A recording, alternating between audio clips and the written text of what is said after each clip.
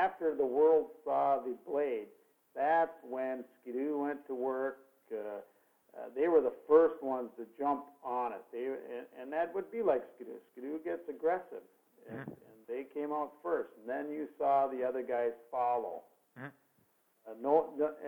You didn't see the RX-1 until that came out in 2003, I think.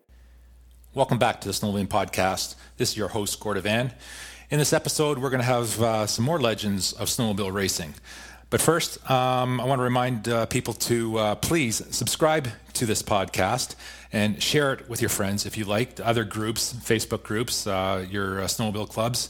And you can do that from in subscribing onto iTunes or on your Facebook page, the Snowmobiling Podcast Facebook page. Click on the link, and you can either stream this podcast or you can download it to your smartphone, your tablet, your computer. With iTunes, you can just subscribe to it, and all the past episodes are on there for you to listen to, and all the future episodes will be brought to you your device in the future when I upload them. So that said, today's episode we're going to have real legends in snowmobile racing. The Karpik Brothers have been innovators, they've been manufacturers, they've been racers, they've been mechanics.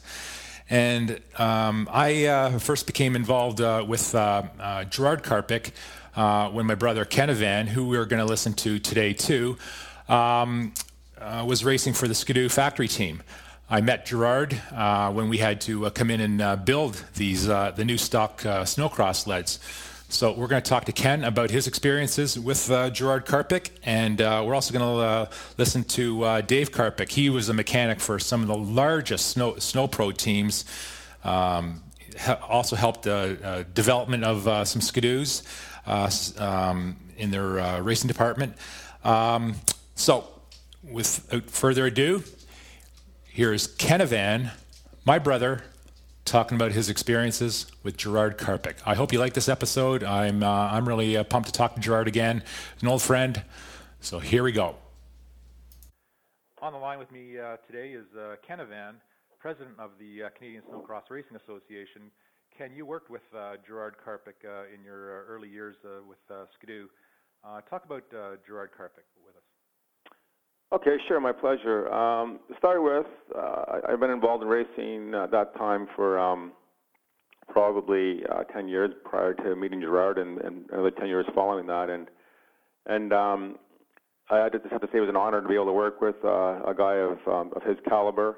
There's very few engineers, mechanics, racers that are as a combined individual that has everything going for them, and basically a leader in their sport. And Gerard was certainly one of the best engineers and racers in the snowmobile industry of all time. So it was fabulous to have an opportunity to work with him.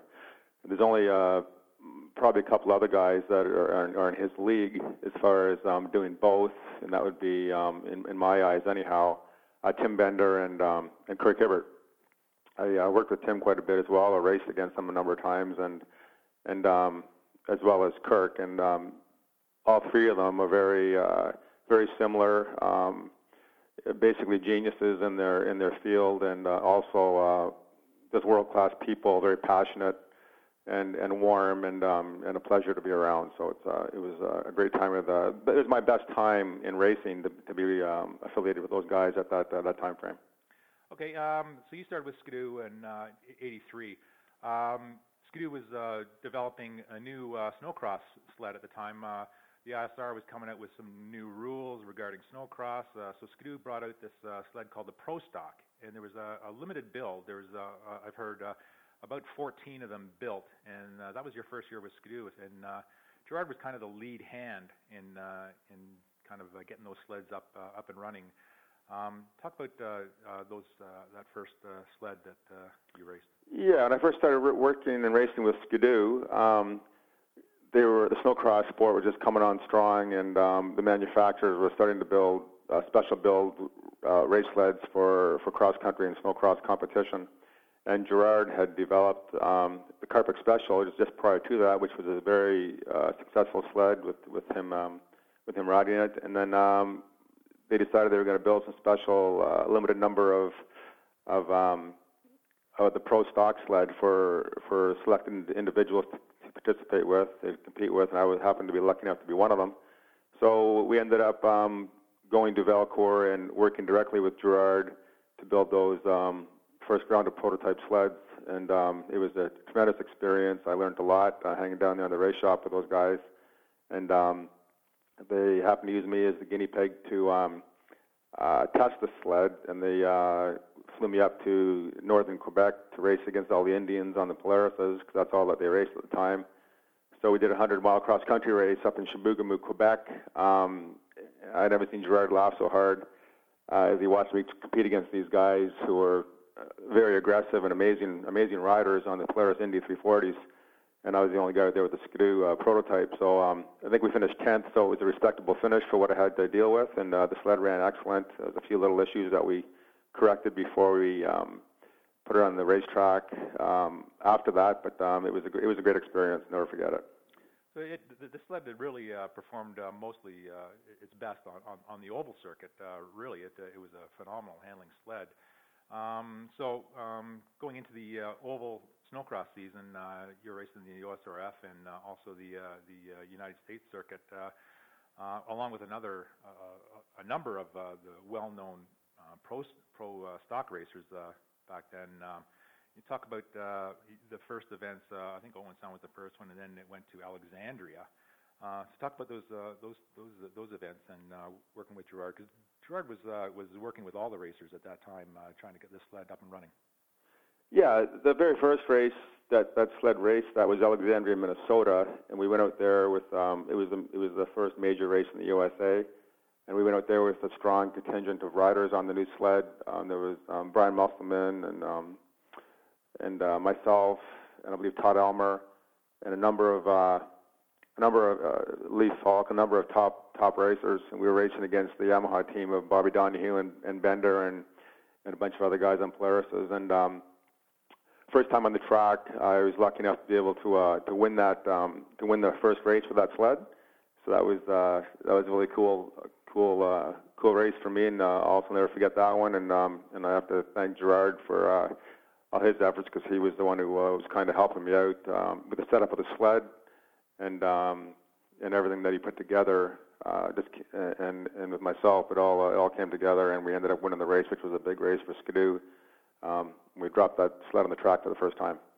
That's great. And you obviously had a number of other victories with that sled after all the bugs were worked out, and that sled went on to in the next year to become a 50 build sled, and again some more victories, and Gerard I guess went on to other projects, but his other project was Team Fast, and you again kind of teamed up with Gerard when he had his Team Fast, and he brought over the first major European snowcross star with Tony Heikkinen attending one of your events in Mount St. Louis, I believe it was.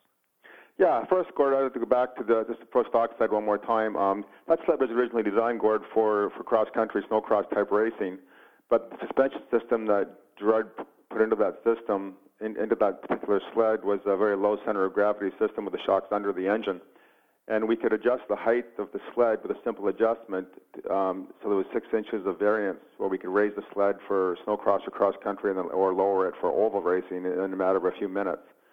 And so that sled basically was, out of all my time racing, 20 years of racing pro, that was my favorite sled. The reason for that was that you could, first of all, it was custom built, hand built, and you could adjust it to race either snowcross, cross country, or ovals. And that particular year with that sled, I won the a pro stock oval championship with it. I also won a 100-mile cross country race with it, and I won a pro open snowcross class division with that here in Ontario. So it's pretty amazing to win all 3 different disciplines of racing with one sled. I don't think that'll ever happen again, and so that sled was very special to me. I'd like to find one now actually and have it as a keepsake just to keep in my shop. Well, I'm sure there's a big collector's business going on these days. I'm sure those sleds are around. I've seen a couple pictures on the Facebook group and stuff like that. Those sleds are around, and a lot of people are restoring those sleds. You were also in line to get one of the EXP sleds, but that sled, there was only a couple built, and it just never materialized. Did you ever hear what happened with that? No, I didn't go much further with that. After we did the Pro Stock sled, Skidoo, we were hoping that sled was going to go to full production with Bombardier, but they decided to come up with the MX sled that was, it looked similar on the exterior, but it was nowhere near the same sled that we had, that Gerard had built with us. It was a totally different sled as far as suspension systems and the weight of the sled and the design of it. And the reason for that, I know Gerard was a little bit wound up over, he was hoping more stuff would be basically put into production, so it would have been a much better sled for the consumer than what Skidoo actually came up with. But, Bombardier came back with the fact that a lot of the things that were in the Pro Stock sled were just expensive and really hard to adapt to production for the big numbers. So that was the excuse they came up with for not using a lot of those ideas for that fabulous sled. But anyhow, that was that. It was a great time, and then, like you said, we moved on to. I moved out of competing and started doing promotions and promoting snowcross races. And our first race was at Mount St. Louis Ski Resort in Ontario.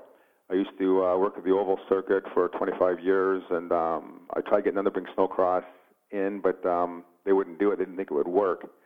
So when we brought snowcross to Mount St. Louis, we had, I think, 200 participants in the very first race, which was twice as many participants as what the Oval Circuit had after 25 years. So I knew there was some great opportunity there, and here we are 20 years later, still doing snowcross, and it's thriving right now. But for that first event, yes, you mentioned me working with Gerard Karpik on that as well when he ran the fast team with Tony Heikkinen. And yes, Gerard did help us bring Heikkinen up to Ontario for that first race, and that really set the stage for the CSRA Snowcross program by bringing in a world-class participant from Finland. He was a top guy at the time, and that allowed us to promote Tony Heikkinen and the big names, and Brock kicked the series off with as a major event right off the bat. Okay, on the telephone we have the Karpik Brothers. We got some in Minnesota. I guess all of you are in Minnesota, correct? Correct. Okay, and I want you to get Gerard Karpik, we got Dave Karpik, and we got Randy Karpik on the line. So let's start with the early years, 1970s. Gerard, Dave, and Randy, how did you all get started in snowmobiling? Let's start with Gerard first. Well, our uncle was a Ski-Doo dealer. That was a strong driver. We all did at various times work within his shop, servicing, cleaning, washing, doing whatever. But my first ride on a snowmobile was actually on a Scorpion, and it was brand new, sunny blue day. I think it was I know it was the fiberglass chassis. So whatever year that thing came out, complete. The first composite Formula One snowmobile chassis made by Scorpion. All those guys in Europe copied after Scorpion had driven the path forward. But from that day forward, my life had changed because it was just such an exciting experience. I couldn't get over it. So. And what type of racing were you doing? Well, it wasn't racing, just riding it. Just riding. Okay. And all of the brothers were doing this? Yeah, I think I remember. I don't actually remember that. I remember getting into the Scorpion air sled or the Trailmaker air sled. Where's the airplane engine on the back of the fuselage and a set of skis. That's actually what I remember climbing in first. And you guys were all living in Minnesota at this time, correct? Naples, Minnesota. Yeah, perfect. And Randy, when was your first? My first ride was probably when Dad put the 10-horse on the porch. Okay. And Norman Rockwell Christmas. Yeah, you got to remember, Gord, I'm quite a bit younger than those two. Yeah. So. Okay, so you started with that sled. When did you really decide that you should maybe give racing a chance? And what sleds did you start with, and your first basically competitive sleds? Well, we were lucky in that Skidoo had put in the first snowmobile high performance shop just a mile or so from our parents' house. So we were busy watching, all the early TNTs and Blizzards being run all over the place there by a team owned by a gentleman named John Staver. John and Laurent Baudouin were good buddies, and actually, but for a nod of a hat one way or another, I think the distributorship for Skidoo could have actually gone out of Eveleth, Virginia, Minnesota, somewhere in that area. It was pretty close anyways, between Helverson and between John Staver. But Staver ran a real first-class operation. He had 5 drivers. He'd take around the country, take care of all expenses for them, and it was a semi-pro team, I guess you'd call it at that point in time. And all of us just aspired to try to get on that team, and then eventually one day I was lucky enough to. But I first bought a 1970 Blizzard, a year-old Blizzard, from the dealer in Hibbing, Minnesota, about 20 miles away. And I bought that working at the Eveleth Airport, and I was being paid 50 cents an hour. So do the math. On that, I think it was a $600 buy. Are you still paying for that? No, I finally got past. But that sled just happened to be competitive. Luckily, that sled happened to be competitive the next year. We bought a 292 and a 340 from them. My older brother, Stephen, bought the 340, and I bought the 292. But the 340 was not competitive the next year, but the 292 was. So I went on and won a few races that year with that thing. Got myself some notoriety. And that was that oval racing or cross country? Oval, back then you did oval and cross country, and if you were crazy enough, you did jumping too. Mm-hmm. I never did jumping, just did cross country and oval. Yeah. But back then, what did you enjoy doing more? I liked them both. Just ride anything with a sled. I really didn't have a inclination then which way I was going to go. I enjoyed the hell out of racing both of them. Yeah. And how about Randy and Dave? Were you riding any of these sleds, or do you have sleds of yourself? No, at that point we were still pretty young. I mean, he was young. Gerard was young. I don't know, what were you, 16? 16, I think, yeah, so we were several years younger than that. We were probably still racing bicycles. Right. So, David, you had some pretty good race experience, though. What do you mean? Well, with the Rhinelander, with what was that, 340 or 440? Oh, yeah, it was a 340 class. That was my big snow pro win of my career. Fortunately, Brad Hewlings didn't run in that particular class. So you guys were obviously. I myself finally got a chance to race one of Gerard's sleds at the Minnesota 100, I think it was called. And that's when I realized that I wasn't going to make any money driving a snowmobile. I better focus on working on them. Mr. Big 10%. Yeah, right. Oh, perfect. We had our father was he was extremely mechanical. He was an engineer without the sheepskin as well, and so we learned a lot, I guess, from tearing apart trucks in the middle of winter, helping them rebuild engines and stuff like that. Things that none of us really wanted to do, actually. But I think a lot of our education, so to speak, started by just tearing things apart. Mm-hmm. Seeing if you can get them back together again. Whether it be a motorcycle or snowmobile or whatever. Yeah.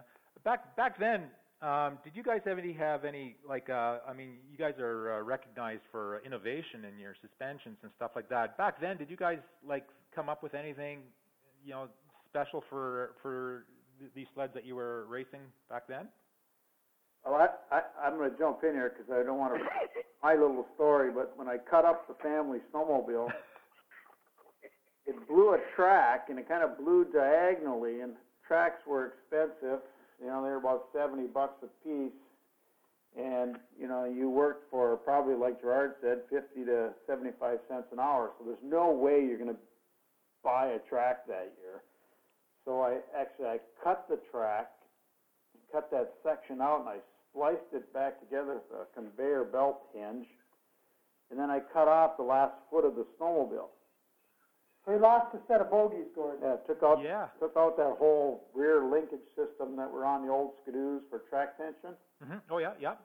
And moved everything forward. And I didn't know how to weld, but I saw my dad brazing, so I probably used about, 4 or 5 pounds of brass on that thing. And I got it all back together. I think I picked up an exhaust pipe from Gerard somehow and some dual HL carburetors. And that thing, it never went straight again. So that innovation probably didn't work that well. No, it didn't. And my next move was my dad wouldn't allow me to do it. But I wanted to cut out the gas tank and put the motor down below. And he said, absolutely not. And if there was one snowmobile that I'd like to have, that would be it today. Yeah. And what sled was that again? It was an old Ski-Doo 10-horse, and it was the one that Randy had mentioned earlier about we received on Christmas one day when we all got up about 5 in the morning, and there was nothing under the tree hardly, few boxes. I understand Dad was a hard-working construction man, had 8 kids, I think, alive at that point in time. So it wasn't that uncommon to not have, but there was always something under the tree. Always something under the tree. And that year, boy, the tree was scarce and under the tree. And my mom and dad finally got up, and still dark out, and after they teased us enough with not having much, turned the floodlights on out on the deck, and there was this 10-horse snowmobile. And it wasn't new either. Uh-huh. But there was 7 kids at least with their faces glued to the window in total awe. I mean, that was really the beginning, I think, of first was the beginning with our strong attachment to Ski-Doo and stuff. So. Well, that's a funny story because 2015 Ski-Doo looks as good as that one did. Yeah, no kidding. What a funny story because that's exactly how our family got involved in snowmobiling. It was a Christmas, and our parents bought us a '72 snow cruiser, and so that's pretty funny that you experienced the same thing. Yeah, there probably was a lot of that. Yeah, yeah. Families really wanted to be involved in snowmobiling. I mean, they're hyping it up so much in TV commercials, black and white TV commercials and stuff. And, how families can enjoy this sport. So, yeah, like you say, there's probably a lot of that going on. Okay, so the Gerard, you became quite unbeatable in the cross country racing.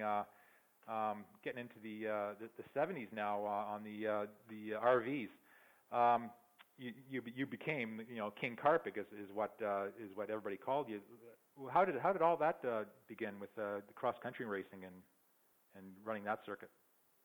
Well, it really started through the decline more than it started through gain. I told you earlier.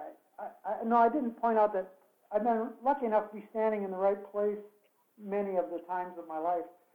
I eventually got a ride on that Staver team that I had mentioned earlier, and that was because one of their drivers broke his leg in the first year at Ironwood. Now, I was too young to be on the team, but the local businessman recognized I had a little bit of talent, and he would haul me to the races, kind of like a farm team guy. So I spent a year racing basically at his expense. And then eventually went on his team. Now, I started real well. I won a few races, and I beat Ed Shabitsky, I beat Stan Hayes. I mean, I beat some of the best names in the game, Doug Hayes, the Players Boys. At the last race of the year, I think in '72, and that was it was in Munising, Michigan. It was a neat event, but everything kind of declined from there. I was really getting competitive, and then I started losing my way a bit. Let's say instead of being 100% focused on racing, I was goofing around like the other guys were, on the weekends when we were at the races and stuff like that. And slowly I crept down to being almost unsponsorable, or let's say I was unsponsorable by that point. So I had a couple good years there and then crept backwards. But one day Stan Hayes and Ed Shabitsky and Doug were all in the I-500 race, and Stan had burnt down and Ed had burnt down. And Stan had to be off to some race somewhere else. I don't remember what, but he asked Ed if Ed would go pick up his sled. So Ed had his trailer. He was a distributor team, or however you called it back then, not quite factory. But he picked up Stan's sled and brought it back with him to Duluth, Minnesota. Then I got a call about a week later, or maybe a couple weeks later, and Ed said, "How'd you like to race in Eagles Heartland Grand Prix?" I said, "Sure, I'd love to." I said, "What have you got for me?" And he says, "Oh, I've got Stan Hayes' sled. It's burnt down. You have to come down and rebuild it, and then you can race it." So I said, "Well, I'd love to. Have we got permission for this?" He said, "No." He said, "As long as you don't hit any trees, nobody's going to find out." I said, "Oh, super." So I went down and I rebuilt the sled. And again, those were harder times back then. I rebuilt that sled outside because Ed didn't have any garage space. He was working in his basement back then. And it was pretty cold back then. But anyway, got the sled running, and it was an unbelievable sled. All they did was back the ignition timing down a little bit and up the jet just a little bit. And other than that, it was straight stand settings on everything. And that thing flat ass flew. And although the Eagle Heartland then was a 300-mile woods race, 3 laps woods race, it had enough road where that Mercury just flew. I mean, I could see a Arctic Cat a mile ahead on a 2-mile straightaway. It seemed like I could catch him by the end of it. So really? It was really the best sled. So that won me my first cross-country race. And eventually Mercury did find out that I used the sled, of course. So I now had set a tone for cross-country racing because I beat all the big names then. I don't remember. What was the guy with the CNA skis? McCormicken. Yeah, Dale McCormicken. All the Arctic Cat team was there. All the players cross-country. Everybody was there. And I forget what CJ Dark Horse. Called me the Dark Horse. That's it, when I won that thing. Yeah. And he wrote me up nice, and that helped things go forward. So then I managed to take that, get some Mercury sponsorship the following year, and over the next couple of years managed to turn that into nothing again. And then I went to work for Ed Shabitsky as a mechanic because I could no longer get a single sponsor anywhere. And Ed was a real creative guy, and he was always changing his chassis. And I already knew quite a bit about fab work from working at that Performance Products, Skidoo's first race shop. They were very distant from each other at that time. But I knew enough about the Skidoos from being there that I was an asset to Ed, building chassis and things like that for him. Mm-hmm. But one night I was working late. I forget what race. I think we were getting ready for Peterborough, if I'm not mistaken. And Ed, the last race, came up with a new chassis idea, and I was busy realizing his dreams and welding up a new chassis up in the Skidoo race shop. And that was in Valcourt there. And at 11 at night, the then race manager, I think his name was Conrad Bernier, he was like a god back then. I mean, racing was so important to the Skidoo culture that the race manager really was a high position to have. And he thought he had somebody breaking into the back of the race shop. And so he snuck into the race shop, and he kind of jumps out in an aha moment, and he says, what are you doing here? And I said, well, Ed, he's real creative, and we're always building something new for him. I said, I'm busy getting a Peterborough chassis together here. So I showed him what it was, and he was pretty impressed with everything coming together there. And this Ed had his own little hideaway room in the race department because he was, again, clever Eddie. But then finally he says to me, we're not really used to hiring mechanics off the street like you. We're just not used to, guys who can come in and build the way you're building.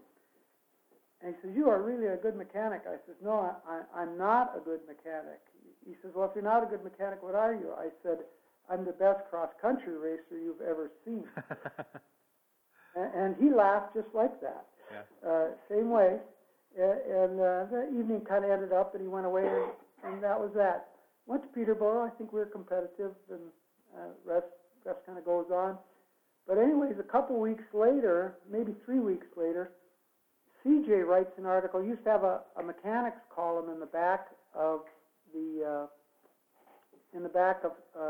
Snow Week. Remember, CJ started Snow Week then, back then. But anyways, he featured me as mechanic, and of course, the quotable quote that comes up, this is the best cross-country racer that's ever built an oval racing sled. And this guy, Conrad Bernier, read that a week or two later, and a few weeks later, and of course he came back and he said, it's true, you weren't lying to me. And I said, no, it's true. And that was that. So I finished up the work there for the year, and I went home, and then I think it was June, July that year, I got the call from him, and then the team was being run by, who was the designer between... Réjean? Yeah, Réjean Beauregard was running the team. Between Conrad Bernier and Chester, it was Réjean. And he said, I've got 2 job offers for you. And I said, well, what are they? And he says, one, you could come back and be Doug Hayes' mechanic. I forget what the money was. This is good money, $20,000, $30,000, something like that for a year's worth of work, or 6 months worth of work. I said, okay, what's the other job? He says, well, we're starting a new cross-country team down in Virginia, Minnesota, and we give you that. I said, well, what does that pay? He says, we're going to pay just enough, that job just enough to get a guy on workman's comp. I said, what do you think that is? About $50 a week. I said, I'll take the $50 a week. And therein goes how I got to be into the cross-country game. Yeah. Again, so much of life is just, you've got to be out there presenting yourself, don't get me wrong, but so much of it is, in my case anyways, just happen to be standing in the right place at the right time. Yeah, perfect. So after you did your time as a mechanic, when did you start realize that you wanted to you wanted to take that racing job instead? So you went back to racing. What sleds did you start racing then? That's in that 78 cross-country RV. Okay, yep. All right, so one of our contributors asked me to ask you, you raced the Skidoo model RV, but there were some suggestions that one of your models might have been a moto ski with a Skidoo They livery. were all motor skis. Wasn't it because of the track, Gerard? Yeah, the moto ski had a 1 mile an hour faster track on it, so everything that we ever raced was never a Skidoo. We were always moto ski racers. Yeah, because in the pictures I'm looking at here, all of them have Skidoo hoods and Skidoo rivalry on them kind of thing. But they were all moto skis, were they? Yeah, we painted them yellow and black, mostly black. But over time, we eventually just stopped painting them black. We'd run blue, dark blue. Perfect. So after the cross country racing, where did it go from there? Because obviously you started to get more involved with Skidoo at the time. So what happened after the cross country racing? Well, I think we went from having we ran that 78 RV in 78, 79, and 80, and we dominated through those 3 years. We were beating the Polaris Indy with a leaf spring regularly there. We were making those guys pull their hair out of their heads. They used to send film crews, and they'd just film us racing down the ditch lines, film us all over the place, trying to figure out what we were doing. And actually, the sled was a pretty darn good sled, but when a team's got great support and you've got great mechanical skills within the team, got the financial support, got a sled that's at least competitive, it's really hard to beat that combination. You can ask people how easy it's been to beat Tucker Earberth, if you know what I mean. Yeah. So it breeds confidence is what it does. Yeah, you actually believe you can't be beat. Yeah. And when you get that going, you really got something. Yeah. It doesn't sustain itself forever, but while it does, it's a powerful tool. But anyways, the sleds became the issue next. The next sled we were asked to race by Skidoo was the 9500 or 7500? Yeah, 5500. Yeah. 5500 Skidoo fit the classes, and it wasn't near the chassis what the RV was. I think it was a half-inch narrower, and it was a steel frame, as I recall. That was the one with the... Yeah. Well, that was the first one, was the one with a leaf spring. Oh, okay. We raced. Yeah. They were bigger. Yeah, there was a transitional year where we could race both the 78 RV and the, whatever they call the Formula chassis. What's it called? Randy, what was that thing called? That was the MXZ, The leaf Cowboy. before the MXZ. Yeah, it was 5500. That's what it was called. 5500, yeah, it was just a 5500. Yeah, That's what Randy they were had blizzards, to weren't they? Yeah. How'd your racing debut go, Randy? Well, I found out that I was fast enough in the rough sections, but my sled was slow, so I could only go fast in the rough sections, and I never ended up crashing it, but I got through one of the rough sections, and the whole rear suspension came out of the sled. And I said, yeah, I'm not going to make any money doing this. Right. So, but that was the 5500 Skidoo. Okay. It was big, heavy, and slow. Yeah, hitter. The high point of that year was when Roger Skyme, we were at Forest Lake, Minnesota, and we had that thing running. How fast did that thing go, Randy? I don't even remember. It was crazy. We got it up to 93 one time. 93 miles an hour. 93, 91, something like that. So we had broke down while leading the Minnesota Governor's Cup with that particular sled, and we were probably only a few miles from the finish line.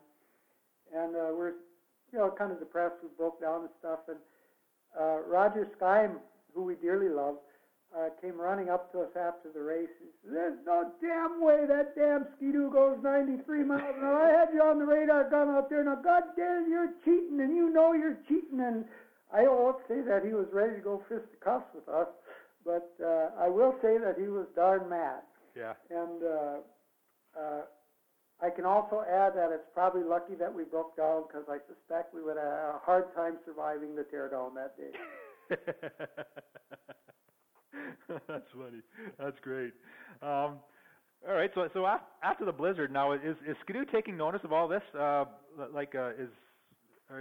With production sleds obviously getting better and better, was the development of anything future coming up that was interesting? Not really. There wasn't a lot of love between the race department. There wasn't a lot of hate, but there wasn't a lot of interest in what the race department was doing. Skidoo, as a company, is always, you describe them as wonderful. We would describe them as wonderful when it comes to racing. They always knew it was an important focal point, but it wasn't driving their design at that point in time. Yeah. They loved their racing, but there was the development group, the R&D people, and there was the race department. Two separate entities, two separate buildings. The then director of engineering was always trying to drive the two of them together, but there was a lot of resistance, I would say, of course, more from the R&D guys than there was from the race guys. The race guys were an open book on pretty much everything that they were doing. They would share openly anywhere. Yeah. Okay, so let's... Really, their engineering and fabrication department was on par with any world-class manufacturer. Their fabricators could bend metal, bend tubing, weld, machine. I mean, what they could make, they'd make prototype sleds that looked like they came off the production line. It was just absolutely amazing what their R&D group could do at that time. Yeah. With all manual machines. There weren't any CNC machine parts. If they had a bunch of contours to it, it was all done on a manual machine. It was pretty exotic, the stuff they'd build back then. Yeah, real craftsmen. With the equipment they had to work with. Yeah, the R&D facility there, those guys were artisans. They weren't craftsmen. They were actual artists. Yeah. Yeah. All right. So coming into I guess the 1980s now, stock racing is really doing well. Formula One is really doing well. So racing in all divisions is really doing well. And I believe you started at Skidoo? Were you working with Skidoo then, Gerard, or? Well, right away when I went to work for them in '78, the trips started to Valcourt started again. Mind you, my first time I was there, it was in 1971, welding exhaust pipes in the race shop a bazillion years ago with that high performance outfit, Performance Products. But again, the trip started going back and forth between Valcourt and Evelyn. There was quite a few years of that. That went on till 1996, I think. So yeah, a lot of involvement with them over the years. But they were certainly paying attention to the victories. They were using it as their ad campaign. I think I had 4 covers on Snow Week one year, and of course with every cover went the full-page ads on the back. And Skidoo was definitely taking notice, but at that time the R&D again was separate from the race group entirely. Yeah. So no attention was being paid to what we were doing for production sleds at that point then. Am I right on that, guys, in saying that? David, is that what you recall? That they did what? That the Skidoo the R&D wasn't paying any attention to the race department. No, they were on at that time. I think they were kind of heading towards the PRS development. No, they hadn't gotten there. They had that in-between sled that John Key built, that in-between one. I never saw the light of day, but it wasn't the PRS yet. But the PRS was probably middle 83. 83, I think. It was there before we left in 84. Yeah, I take that back. They had gone to they had followed the race department into tube frames at that point in time. Correct. With the R&D group had.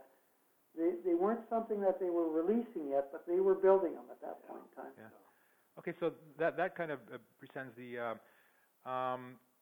in 1980 or so. Obviously, there must have been some kind of a plan to build a purpose-built snowcross sled. ISR rules were a little vague at the time, but they were pretty good. The Karpik Special. When did that planning for that start? And how did the basically production and development of that sled come around? That's kind of a neat launch on that one. Skidoo had their dealer meeting down in the Bahamas on a cruise ship they had rented, and I was down there, just kind of entertaining a little bit, and meet and greets with the dealers. And Jim Bilkey of the famous Bilkey family, Race and Rally, Snowtech magazine, he had attended the event, and we were flying back from the Bahamas back to Minnesota and happened to be sitting next to each other. And Jim said, well, tell me your dreams. And I said, well, I'd really like to get going building an IFS for Skidoo. Got some pretty good ideas on it. And I said, but I need a class to race it in. And he said, well, lo and behold, we have a class that just might fit you. And then he told me about his dreams for the Dayco Holiday Spectacular. I think that's what it was called, wasn't it? Yeah. I think that's what it was called.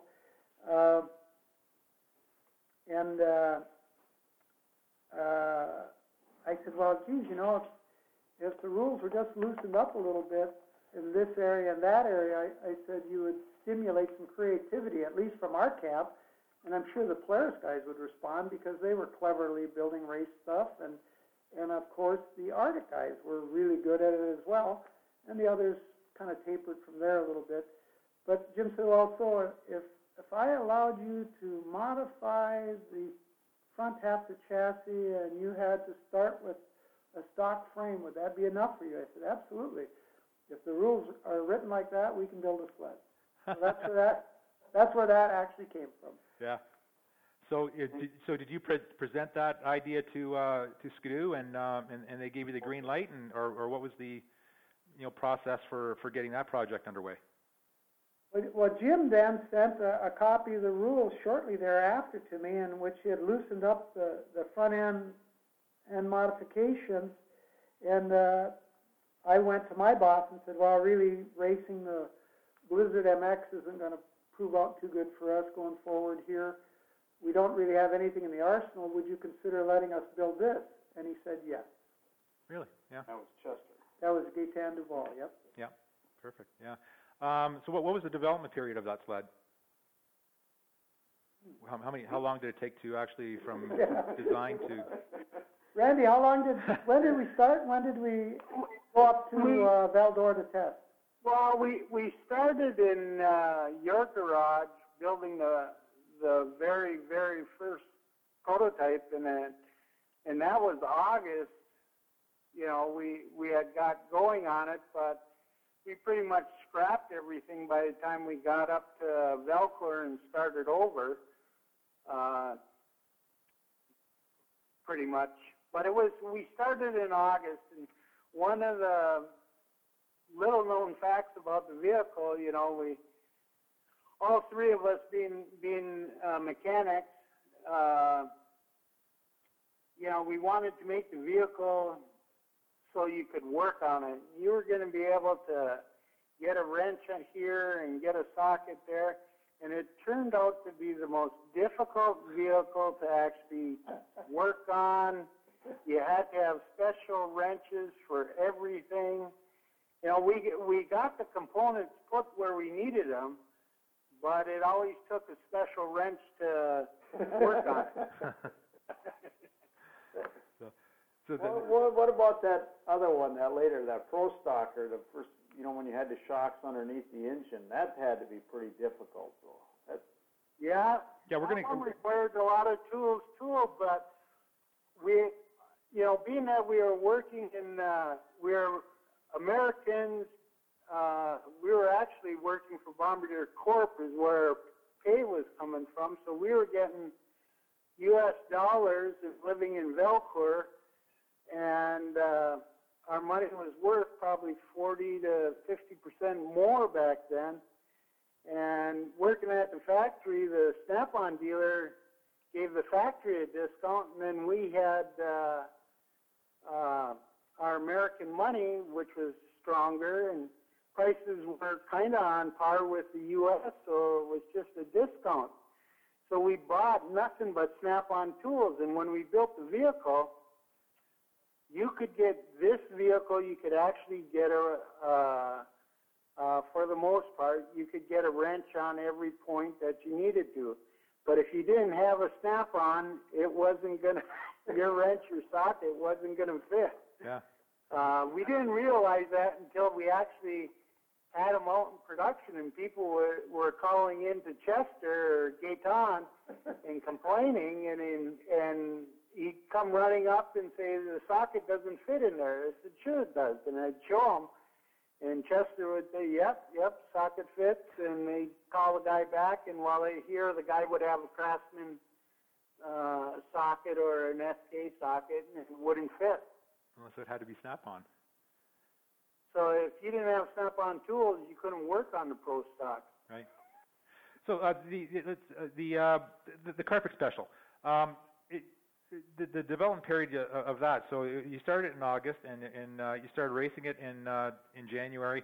That's kind of a neat story. Just real quick, I'll try to make it short. But again, at that time, the Ski-Doo R&D did not get on as well as they could have with the Can-Am group and vice versa, or the race group, the snowmobile race group. But there was then a strong engineer was running the Can-Am group, and his name was Jeff Burgess, Scottish engineer, international 6 days trial racer, right, yeah. Broke every bone in his body on a motorcycle, but also happened to be one of the few engineers I've ever worked with in my life that not only could do it on the board, he could also do it on the vehicle itself. Terrifically skilled individual. But he pulled us aside one day and said, you know, I've been watching you guys. You're pretty clever, and you definitely get the job done. He says, but you could shorten up your pain period a little bit if you actually tried to draw some of this stuff out before you actually started building it. Instead of building it 5 times, you could maybe only build it 3 times. So he then pulled me off to the side and my brother David and pretty much put pencils in our hands and some papers and actually gave us drawing lessons and taught us how to plot suspension movements, taught us how to do layers on a drafting table, or taught us how to. So that really was the genesis for us doing actual design as opposed to cut and hack. And had he not stepped forward, I don't know that a lot of this ever would have come about. Yeah, the design of the Karpik Special, it's a beautiful looking sled. You know, the cowling and it's a remarkable looking sled. So you raced that, and Brad Hewlings raced it too. And Dave, you were a mechanic for both at that time, and you were also doing twin tracker work at that time too, were you? We were there. I was mechanic for Brad, of course, on the twin track stuff like that. But I want to mention this little story because Gerard and Randy and another fellow, Joe Sorkin, and a few other guys from the Skidoo Race Shop, they built up these sleds, and they built three of them. And Russ Anderson. They built one sled for Gerard, one sled for Brad, and one sled for Jacques Villeneuve. And where the heck was that? We were up testing in Veldorf. And, you know, Jacques is a pretty aggressive fellow, stuff like that. And we took it off for a test ride, and I think he totaled that thing in a matter of... But Chester wanted me to let him test it, and I said, no, we can't let him test it. You know what he's like. You know what's going to happen. Jocko only knows one speed. 2 laps later. So really, he did total it. So then there ended up to be only 2 of them sleds, which then I think Brad did race it at... he did race it at... Brad won the truck with that. He won the truck at Alexandria with that. But I think that was about the end of him racing that sled. Yeah, that was his only race. Then our circuits split up at that point. Cross country went one way, and oval racing went to other venues, other sites. Yeah. So that kind of slowed that up there then. And Gerard, an interesting sidebar, stepping back to KS's development, was the actual hood shape, design, styling, all was done by a guy named Sam LaPointe, a fantastic gentleman who worked with Bombardier throughout the years of converting from the Snow Dog to the Ski-Doo. He did the yellow hood with the black stripe all the way till 95, 96. Sam was in charge of every single shape that Bombardier ever made, which meant snowmobile, Can-Am, planes, trains, and automobiles, whatever the hell else they were building up to that point. Absolutely incredible designer and an incredible inspiration for all of us. And so the KS had such phenomenal success. So what do you think happened after that? You talked about the R&D people didn't get along with the racing people. Here's a sled that was obviously successful, probably with some tweaks to make it more workable. Could have been an amazing production sled, or could it have been?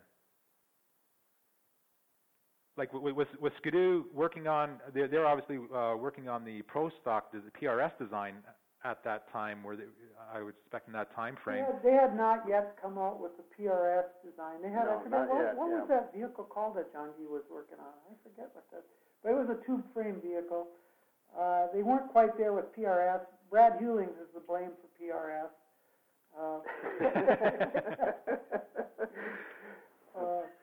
Tell them about Luke Jari and the development with the computers. Remember how the computer would run for weeks on end, generating the points that you guys, for the programs you guys came up with? It's off the path of that sled, but more towards the twin tracks and stuff. But yeah, we got hooked up with this young lad from the college in Montreal there that Skidoo had hired, and that was just back when CAD was coming into play, not so much from design aspects, but from hard points, plotting suspension movements and watching it move and stuff like that. Well, this kid and I, we started to work on, we got the green light to develop a new front end on the twin track to move to A-frames instead of trailing arms, and I didn't know anything about a computer, and Luke didn't have any hands-on mechanical capacity at that point either, but we married them two together, and I would lay stuff out on paper, and then he would try to come up with mathematical formulations to plot these movements, and it did. He did. He was able to do it. It was it was actually the first suspension, I think the first computerized design program in snowmobiling. Without a question. I mean, this guy, between David and this fella, they had jammed in camber change. Oh, it did camber, gain, camber, loss, horizontal scrub, vertical scrub, bump steer, shock motion ratio. I mean, it just had everything in it. And so it got to the point there where, he says, okay, now we can set up parameters and turn this computer on at night, come back in the morning and look at the solutions or the potential solutions. Well, like the first day we came back, there was like 50,000 solutions. Okay, well, where do you go from there? So let's just tighten up what you want to tighten up. If you want less scrub, you want that to be more important than roll center. Roll center was the other one. You can do that. If you want the roll center to stay underground or above ground, you can do that and start tightening it up, and eventually, it got to the point to where, you got 10 different solutions in a hard point design, meaning that the A arms would be in this location, the Pittman arms here, the angles, the shocks, everything would be in certain positions, and it did do exactly what it was supposed to do. And I remember every day going to work there in the morning, and I'd have to say to Luke, I said, how do you turn this thing on again? He'd have to walk me through it again every single day. This was a Hewlett-Packard not a desktop, if you can imagine. This thing would actually have to sit and think over the weekends because one night was not enough time for it to generate the answer. What are we talking about? To the programming still, and it's, I wouldn't understand it to look at it even today. So Randy, what? 1982, 1981, 82? No, let's see. That was the last. We moved to the A-frame the last season, 83, 84. So it would have been the 83. Yeah, 82, 83 season, because we would have been pro stock, first year pro stock that year. So. Yeah. That was the cool thing. I want to mention this, Gord, that and I'm sure that my brothers will agree with this, if not most everybody in the industry, that in Formula One racing, car racing, if you raced and worked on the Ferrari team, you couldn't get better. You were at the pinnacle of Formula One automotive racing. Yeah. In snowmobile racing, if you got to race or work with the Skidoo race team, you were at par with Ferrari. It just didn't get any better. You didn't have any more opportunity to create and build stuff as long as you kept winning. You always had to win. If you didn't win, you're going to find yourself on the short end of that stick. But here's the real cool thing that I like to tell everybody. Like people around our home here back in Evlith, Minnesota, at one time there was 13 guys on that team, from the team manager all the way down to the truck driver. Who was spectacular? Gord, you recall Gaetan Duval. Oh, yeah. He was a great boss because he let us do whatever we wanted to do. He didn't put any leashes on us in that design aspect of things. But now there was 13 guys on that team. 6 of them guys were from the United States, which included Brad Hewlings. 5 of those 6 were from Evlith, Minnesota. Really? Okay. 3 of those 5 were brothers. Yeah. Still are. Yeah. Perfect. So, what was the conflicts with Skidoo? I mean, you have the Karpik Special doing really well. You got the Twin Tracks, winning races. Racing is just booming, and Skidoo's doing it all. But the production sleds probably weren't as big, well known as what was happening with the racing department. How do you think the R&D guys were feeling about that with all of a sudden all the great success that the racing departments were getting, and obviously some pretty good budgets too going on, being diverted to the racing department? Yeah, it was incredible. I mean, I was racing cross country, and my budget was, I don't know, $140,000 back then. I mean, oval racing was $350,000 back then, and that was Chester who was getting all that money together for all of us. He was doing a hell of a sell job on his director of R&D, Guy Talbot. Guy Talbot, yeah, that was one of the names there. Anyways, finally Chester forced, through Guy Talbot, the R&D guys kind of forced a bridge there through Guy Talbot, and Brad put the last plank in the bridge. What, you can tell this story. Which one? When Brad finally told John Guy Talbot, who was a great designer, that great designed the RV. Yeah, the father of the RV, a great development engineer that Ski-Doo had. He dragged him into the race shop one day and said, John Guy, if you want to have a great snowmobile, you need our front end on it. So we all thought that this was going to be a spectacular thing, and that the A-frame suspension that Luke Jari and David had designed for the twin track was going to graft itself onto the PRS chassis. But no, Brad only did a partial cell job. Right. So he drags these guys in, and all of a sudden Luke Jari is no longer doing an A-frame suspension to go on the front of the next Ski-Doo. He's doing a trailing arm front end with a progressive suspension. And I said, Rocky, you got to get in there and correct this, man. Well, that's not my job. I'm on my way back to Michigan. I ain't got time for this.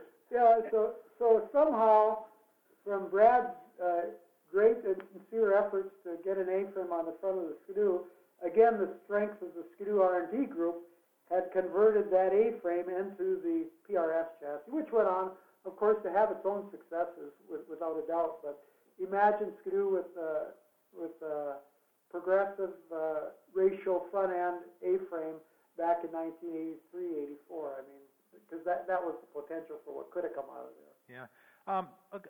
One thing I wanted to ask you about is when you were doing the Karpik Special, there was a controversy that went on. There was a boycott at I guess Alexandria, was it? And then kind of a vague kind of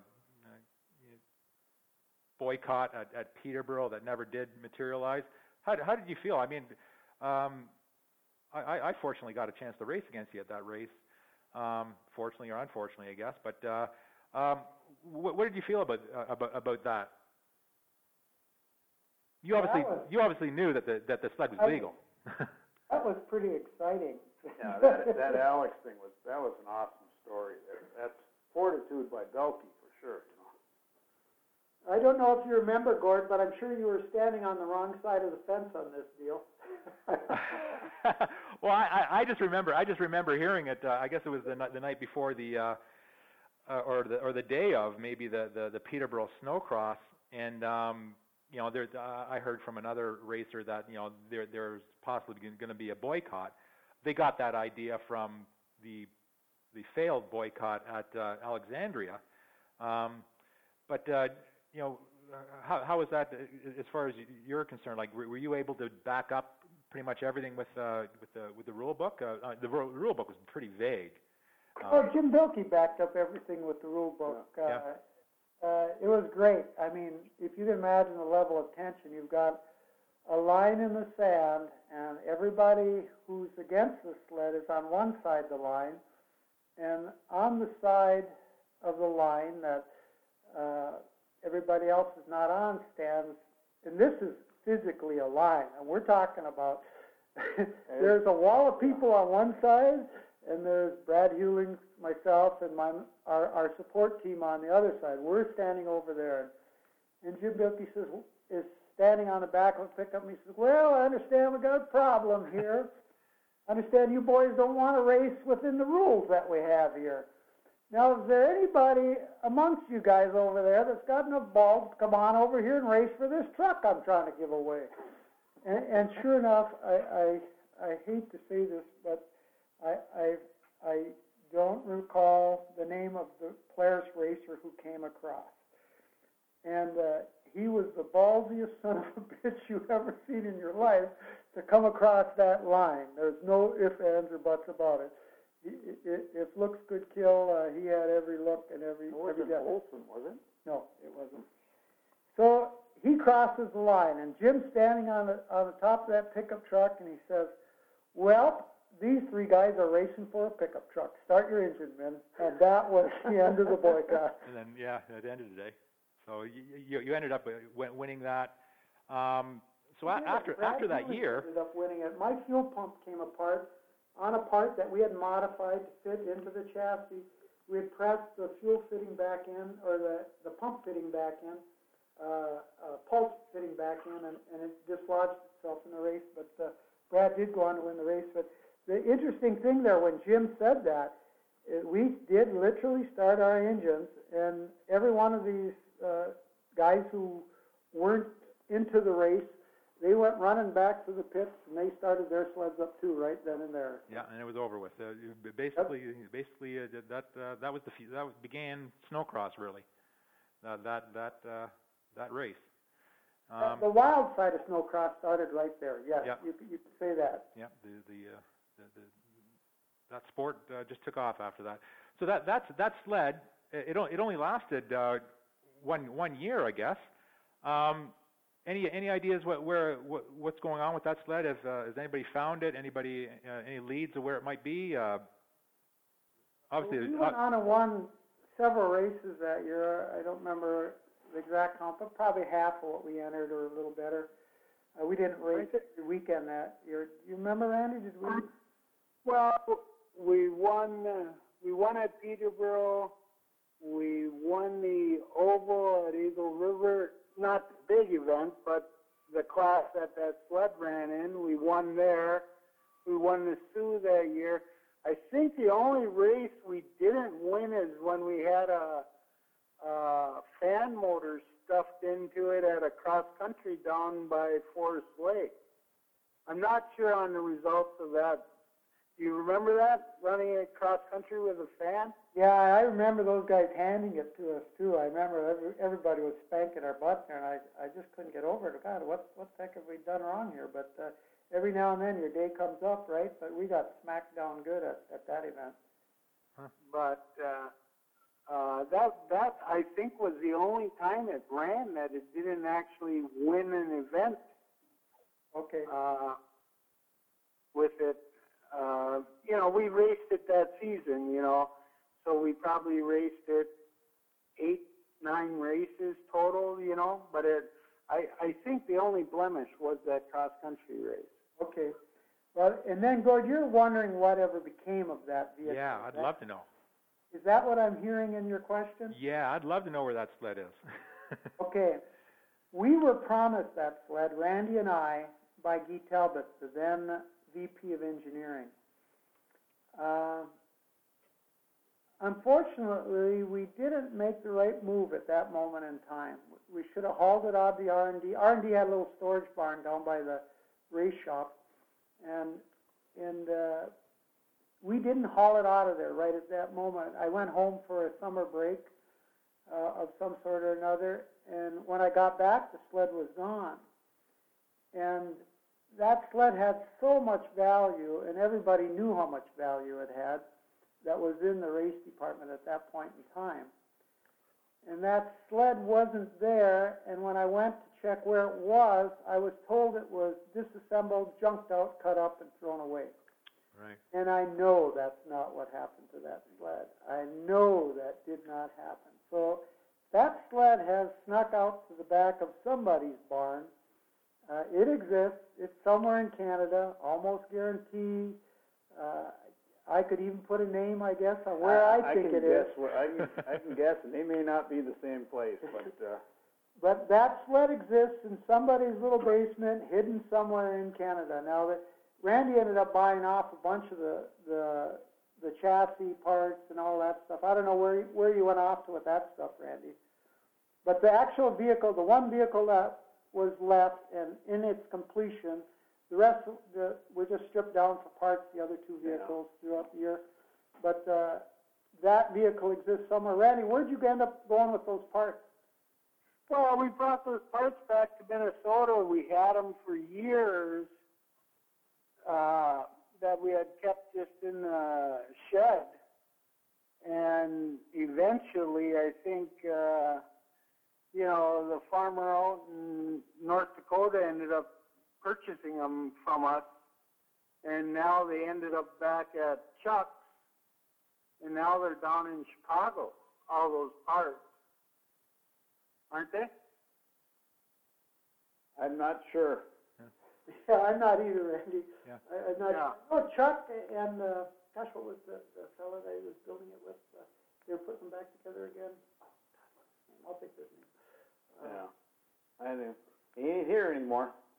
Yeah, they aren't here anyways, Gord. Yeah. But, No, there is a gentleman down in Chicago that's trying to resurrect it, but I don't know where that's at now. I haven't talked to him for over a year on it. So after that sled, did the EXP come after that sled, or did the Pro Stock Skidoos come?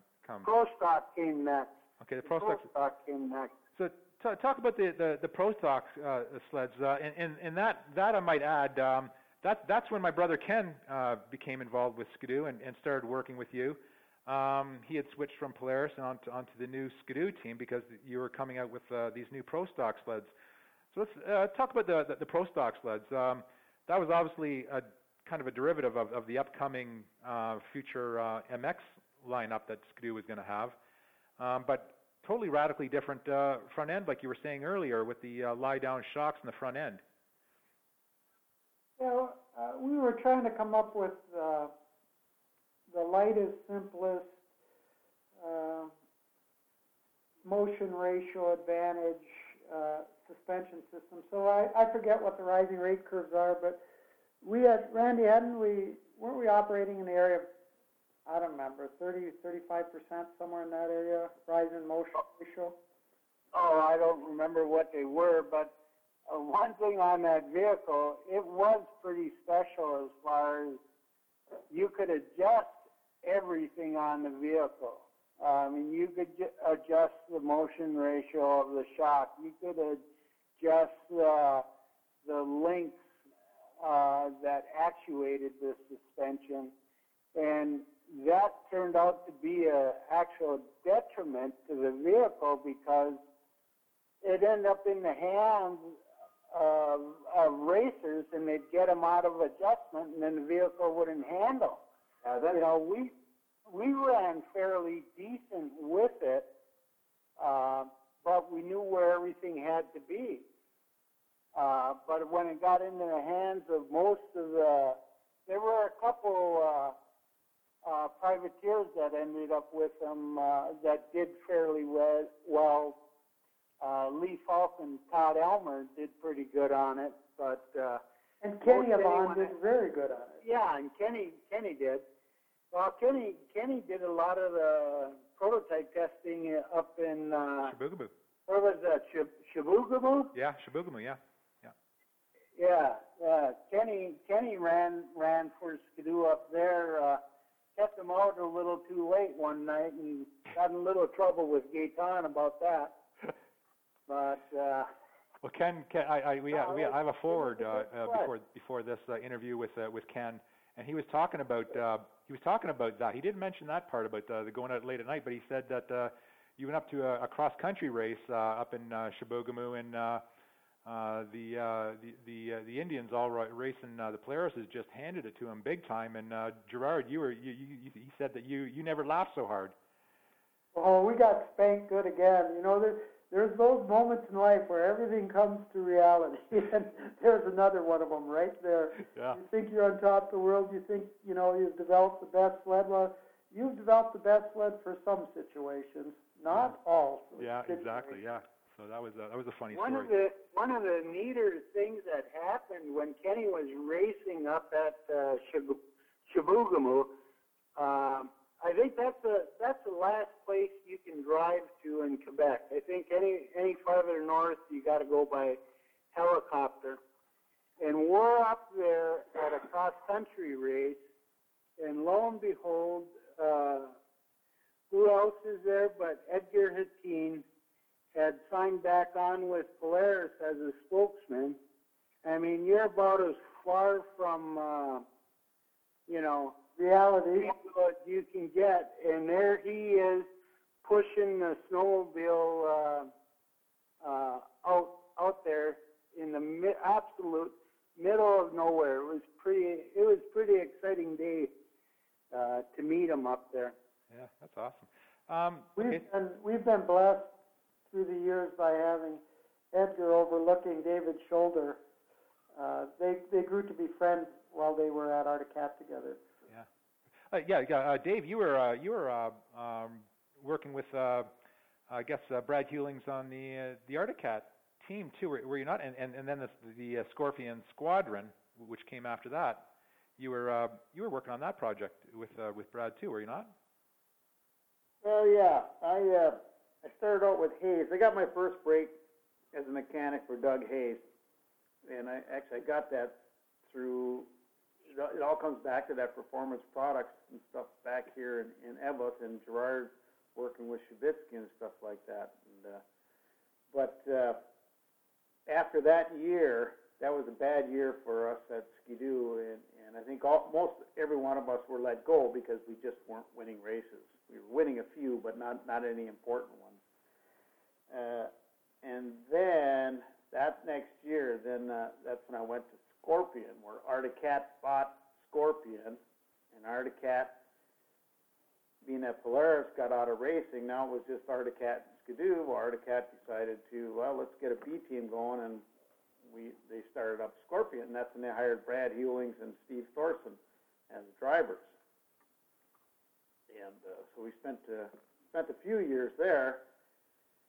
And then as the team wound down to one driver, that's when we moved up and actually raced with Articat. But in the meantime, I think Edgar was president of Scorpion there for a while.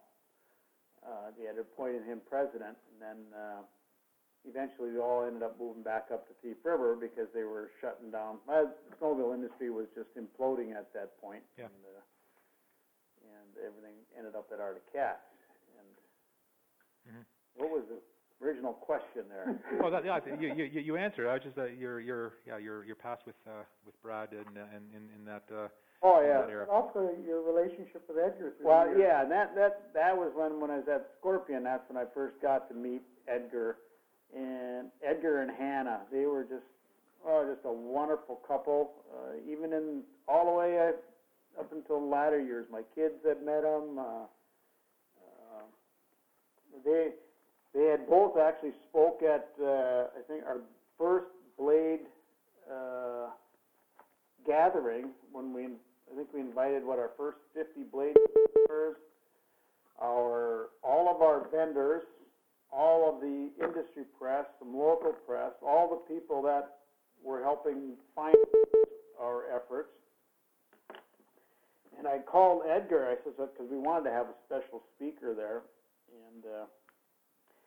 and that was when Edgar informed me. He says, "Well, David, he's scratching his little goatee, and he said, I don't think I can come up there and speak on behalf of you and your snowmobile." And I said, "Edgar, I don't care if you don't have to say one word about our snowmobile. I just want you there." I says, "You are just a mesmerizing character in the entire industry." He says, and then he says, "Oh, let me think about that." He calls back. "I think I can do that." He says, "Who's going to be there?" So I told him the customers, the press, the vendors, the potential investors, and some of the banking systems in the area. I'll tell you, his speech, you could have heard a pin drop. I think we had about 330, 340 people there, and you could hear a pin drop when he spoke. Yeah. I was at that event. I remember that. And he hit every single aspect of our needs except for the snowmobile. Yeah. Perfectly. He never really did talk much about the snowmobile, which we didn't want him to. We just wanted his wisdom and character to be part of this, and it was. And I remember later on, our general manager Chuck kind of goaded Hannah to get up, and Hannah, Edgar's wife, to get up and speak, and that was the very first time she ever spoke publicly like that. Right. Yeah. And she was just as eloquent as Edgar was. Perfect. It was awesome. Yeah, it was the proudest moment of most of our lives, I guess you could say. Yeah, We had a it few was. prouder, but not much. I know there was a few tears shed that weekend there, along with a whole lot of sweat. And you boys were awfully tired too, I remember. Oh gosh. George, just to call out one more thing on Edgar. David, do you remember that Edgar saying when you guys would race back then? Oh yeah, I mean. This is the difference between now, the current world we're in right now, and a life that had a little better tone to it. Yeah. That's all there is to it. His one say early on, back in these 70s and 80s, and he mentioned, how come you don't brag more about your racing victories and stuff at Arctic Cat and stuff? And he says, David, we will say nothing when we lose, and we will say very little when we win. And he left it at that. And he pretty much lived those words too. Yeah, that's almost braggadocious lifestyle that we're in right now, Yeah, as compared to the classy way it was handled back then. Oh gosh, no me. It's far different now these days. Racing back then was, you were still trying to prove that you had a smarter brain than the next guy. You were trying to develop a better suspension. You were trying to, make the vehicle faster. There wasn't much time spent, very little time spent on promotion, trying to get funding for your team. It was basically prove yourself on the racetrack, where today, so much time is spent on the promotion side of it that it's lost its technical side of the sport. It certainly has. I mean, it's gone away from development. It's gone more to flair and riders, and it kind of back to the original type of racing where it's come back to horsepower. Got to get that hole shot and stuff. Yeah. But I agree with what you're saying there, Randy. Okay, that's after that Karpik, after the Pro Stock, the EXP. What was the idea behind that, and what happened to that development sled? I think there we were charged to build another variant for snowcross cross-country racing. And then we said, well, we might as well jump into the A-frame thing. And we liked the rising rates on the front end of the ski suspension, so we developed a linkage system, A-arm suspension with, I think we ran a pretty much straight motion ratio curve up to the end that we'd swoop on that one to basically create a hydraulic bump stop on it. But ultimately, that A-frame sled ended up, I think I had quit racing. Yeah, I had quit racing then, and now we were in the role of support to the racer out of Valcourt. We hadn't started fast yet, and who do we have? Todd and Lee. Todd and Lee Falk we hired on to run the race program. I don't know that Kenny wasn't racing one of those, was he? He was good at, he was supposed to get one. I remember him talking about it back then, that he was going to get this sled, and then it never did materialize. That's probably a good thing for Ken. It was a good career move. The thing you figure out after you've been racing a while is the first year sled to come out right out of the box. That's more by chance than it is by actual design. Usually takes a year of sort out on any vehicle to really be competitive, and he skipped that year's sort out, put it that way. Yeah. So that sled, it was it developed from the racing department or from the R&D future products point of view? That was pure racing department again. You got to understand, they gave us a free hand. I mean, David had the twin track board, and I had the snowcross cross country board. So we basically, we were given a pencil and paper and said, "Start drawing, boys." Yeah. They were fantastic like that. Skidoo was just awesome to work with when it came to doing development, because they knew no boundaries. Wherever you guys think we need to go, as long as it's within reason of being reached, we will go there. And they, again, working for Chester, although we fought all the time, in retrospect, it was a great relationship. So you were obviously starting to. I remember in your office there at Valcourt when I was in there, you were showing us some suspension designs, and I kind of got the impression that you were a little bit frustrated that you wanted to adopt this new rear suspension design, and R&D, like you said, they didn't kind of give you guys the light of day. Talk about some of the frustrating about that time where there was so much development, and the R&D had one direction and racing had another. Talk about that period. I remember Guy Talbot again telling the race department telling R&D that they had to use race department technology going forward. Definitely creating a pretty good wave there, but he was the boss, and everybody understood that. And again, Bradley had got them off the hook basically by bringing in that terrifically clever engineer Luke Jari into the program. They had grabbed onto him and said, "Okay, well, we'll just put a rising rate for suspension on our current thing." And we always called it it reminded us of a low impact speed bumper on automobiles of the day. Remember how they had the shock and spring up front to absorb impact? So that got them off the hook, and then for the rear suspension, they were told to use the rear suspension as well. And I remember being in a meeting and saying, well, really the last thing you want to do is use that rear suspension. I mean, it's just for snowcross landings. And if you were to use the rear suspension, you can go ahead and use the front arm, but whatever you do, don't use the rear arm. The rear arm is just awful on that thing when it comes to a trail sled. And of course, both arms were used, and prominently focused was the rear arm, because again, the goal was to have a rising rate suspension, and at that time, at least in the Skidoo R&D world, the only people who were used to doing that kind of development were the people from Can-Am and myself and David by training that we had received from Jeff Burgess. Right. So that was real frustrating. The Pro Stock chassis was a really cool chassis, had some really novel design in it.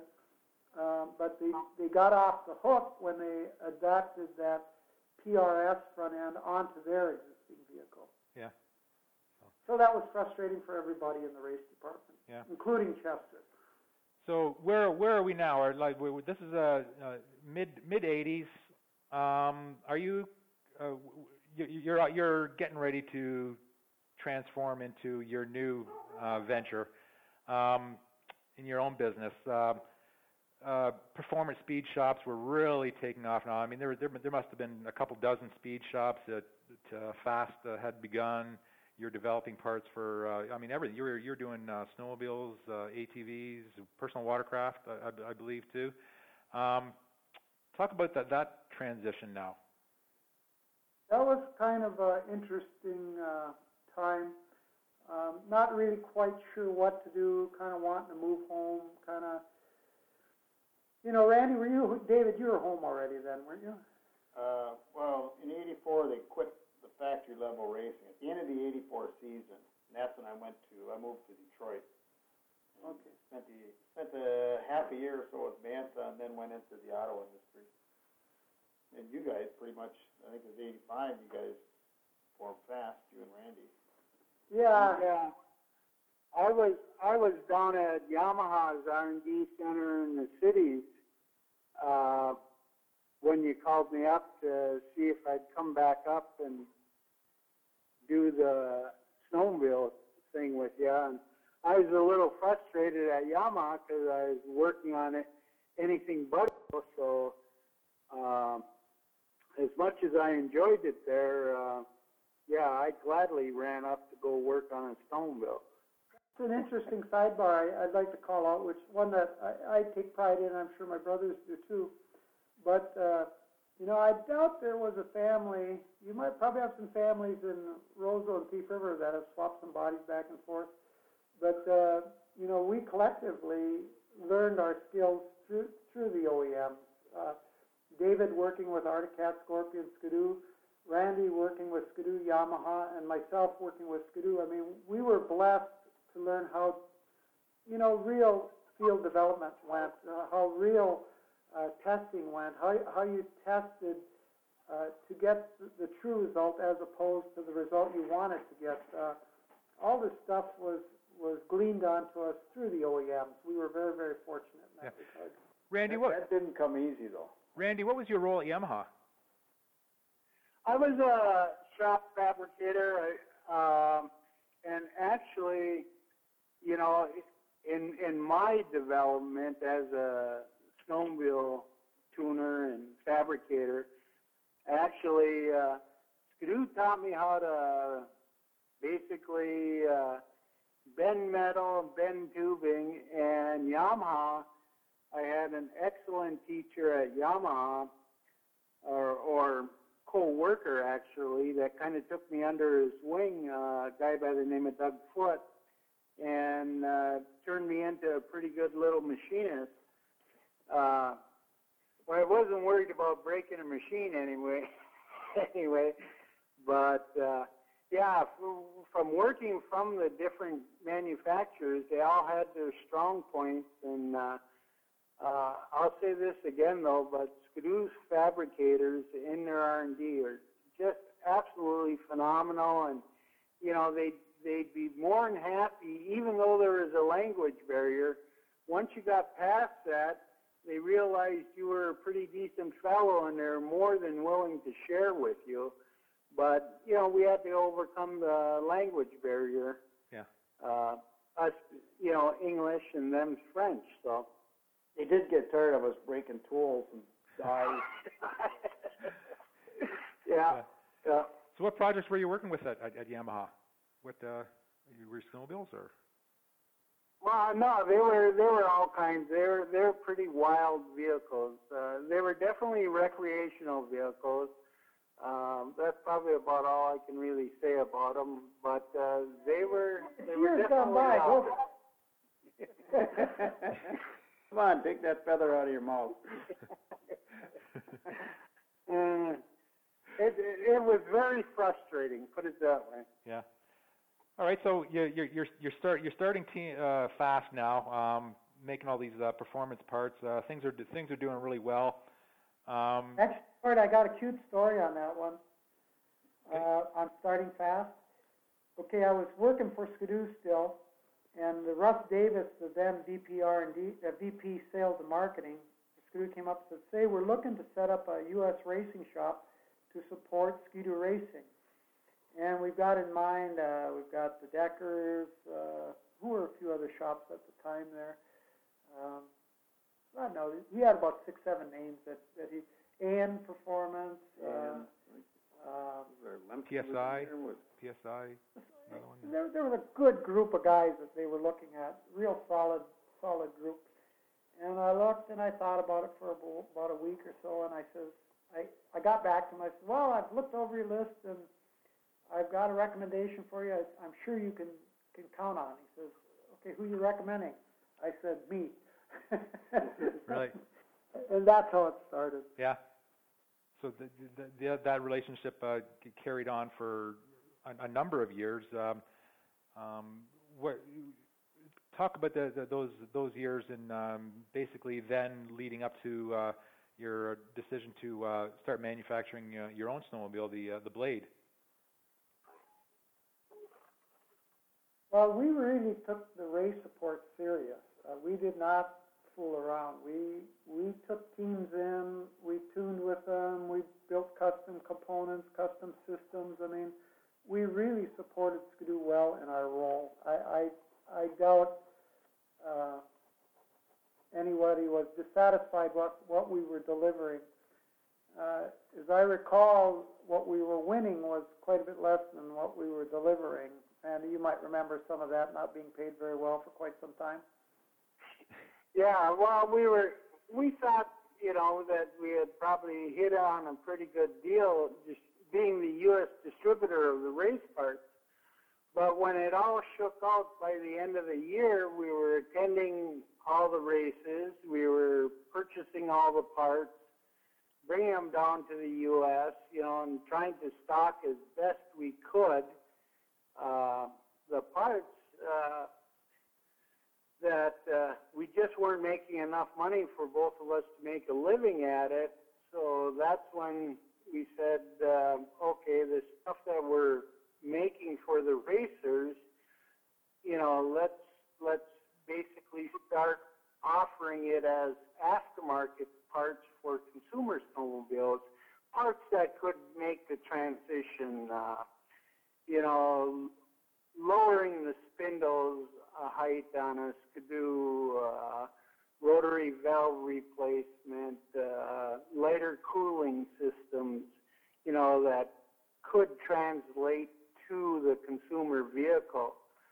And that's actually, we really started to take off then. And I think by that point, David, isn't that when you came on board and started doing a lot more of the design? At first, it was the very initial was the design side, and then working more towards the sales side.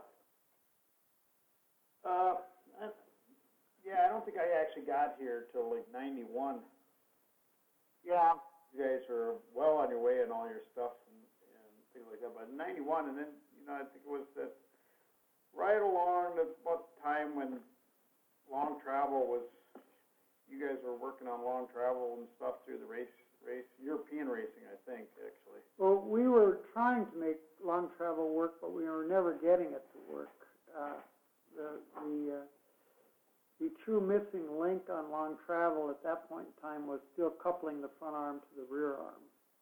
And that's really where the magic came from, was when we discovered that you could put 10 inches of travel into something, but all you were really gaining was a steeper ramp angle for the rail to have to jump over the next bump. So the front arm would hit the bump, it would displace a greater amount, that approach angle of the rail would go up by another 35-40%, and then that would force the rear arm to hop over. So none of our long travel stuff was working better than our short travel stuff that we were working at the time. It was doing something good, though. I mean, the short story I like to say on that is that, okay, when long travel was coming around there, it was like the things that were good about the short travel got better, but the things that were bad about short travel or suspension travel as a whole, that got amplified and even worse. So you might be doing some things that are good and might be able to eat this kind of a bump, but this kind of a bump would send you over the handlebars, Yeah.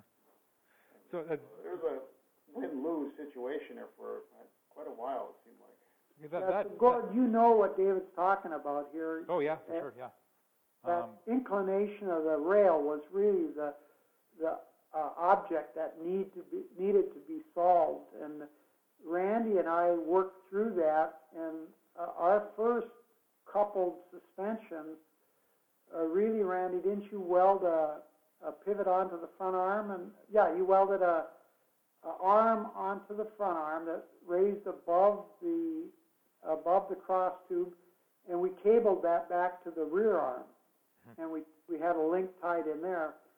And when we came up with that, it's like a whole new world was delivered to us. Everything came together then.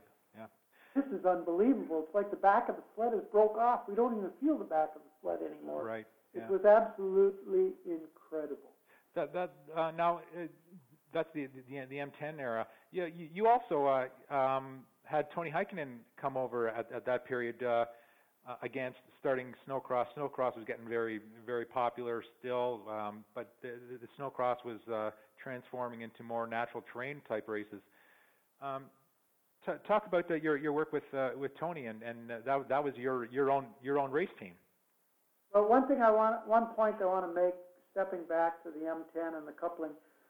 To this day, every snowmobile that you're buying out there on a higher performance level, there would only be but a few exceptions that aren't using the coupling technology that we developed right here in Eveleth.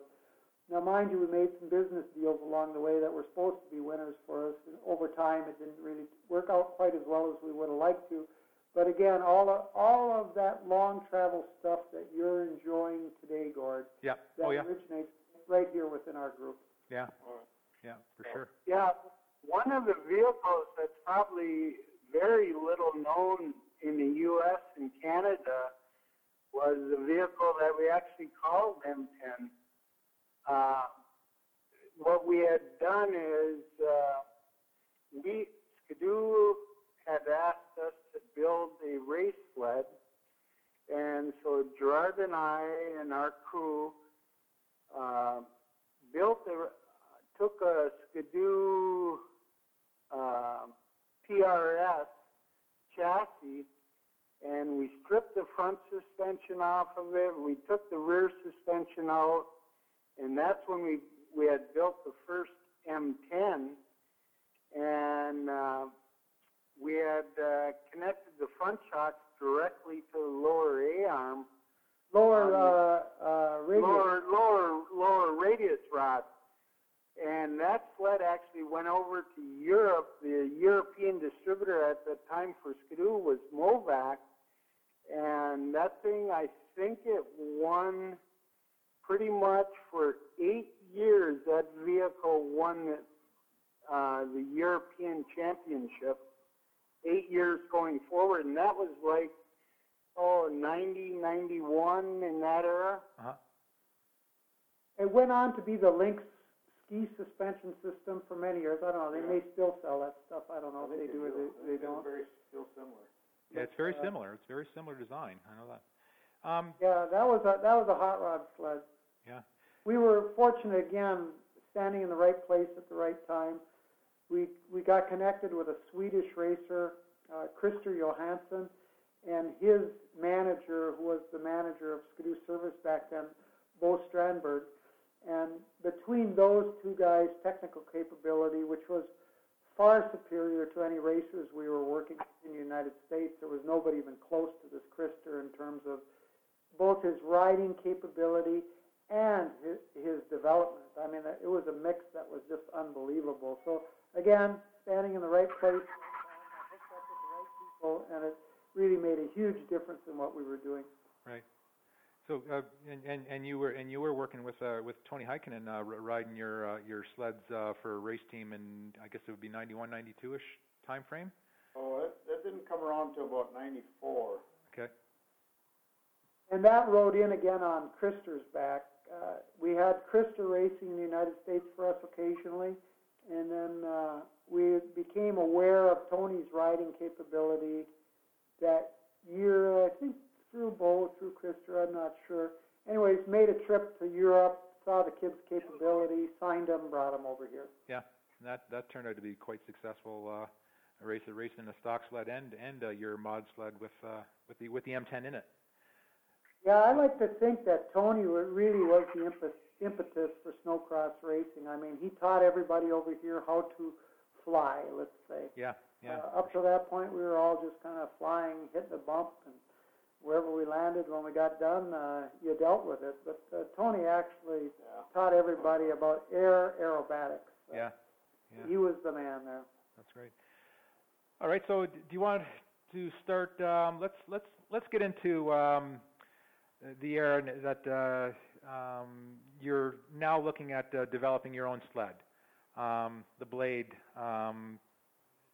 Talk about that era. Let's going forward. When did the idea first come around, and the development of that? Was there a time that you maybe got frustrated with it going forward? Stuff like that. I'd like to grab this one. The reason we decided how the idea came about was, one, we've designed and built and maintained and improved sleds for all these different manufacturers over the years, but when we came out with the M10, now I think, what was our first actual year here? Was it 93? I think so. 93, when it had torsion springs and coilovers on it and stuff.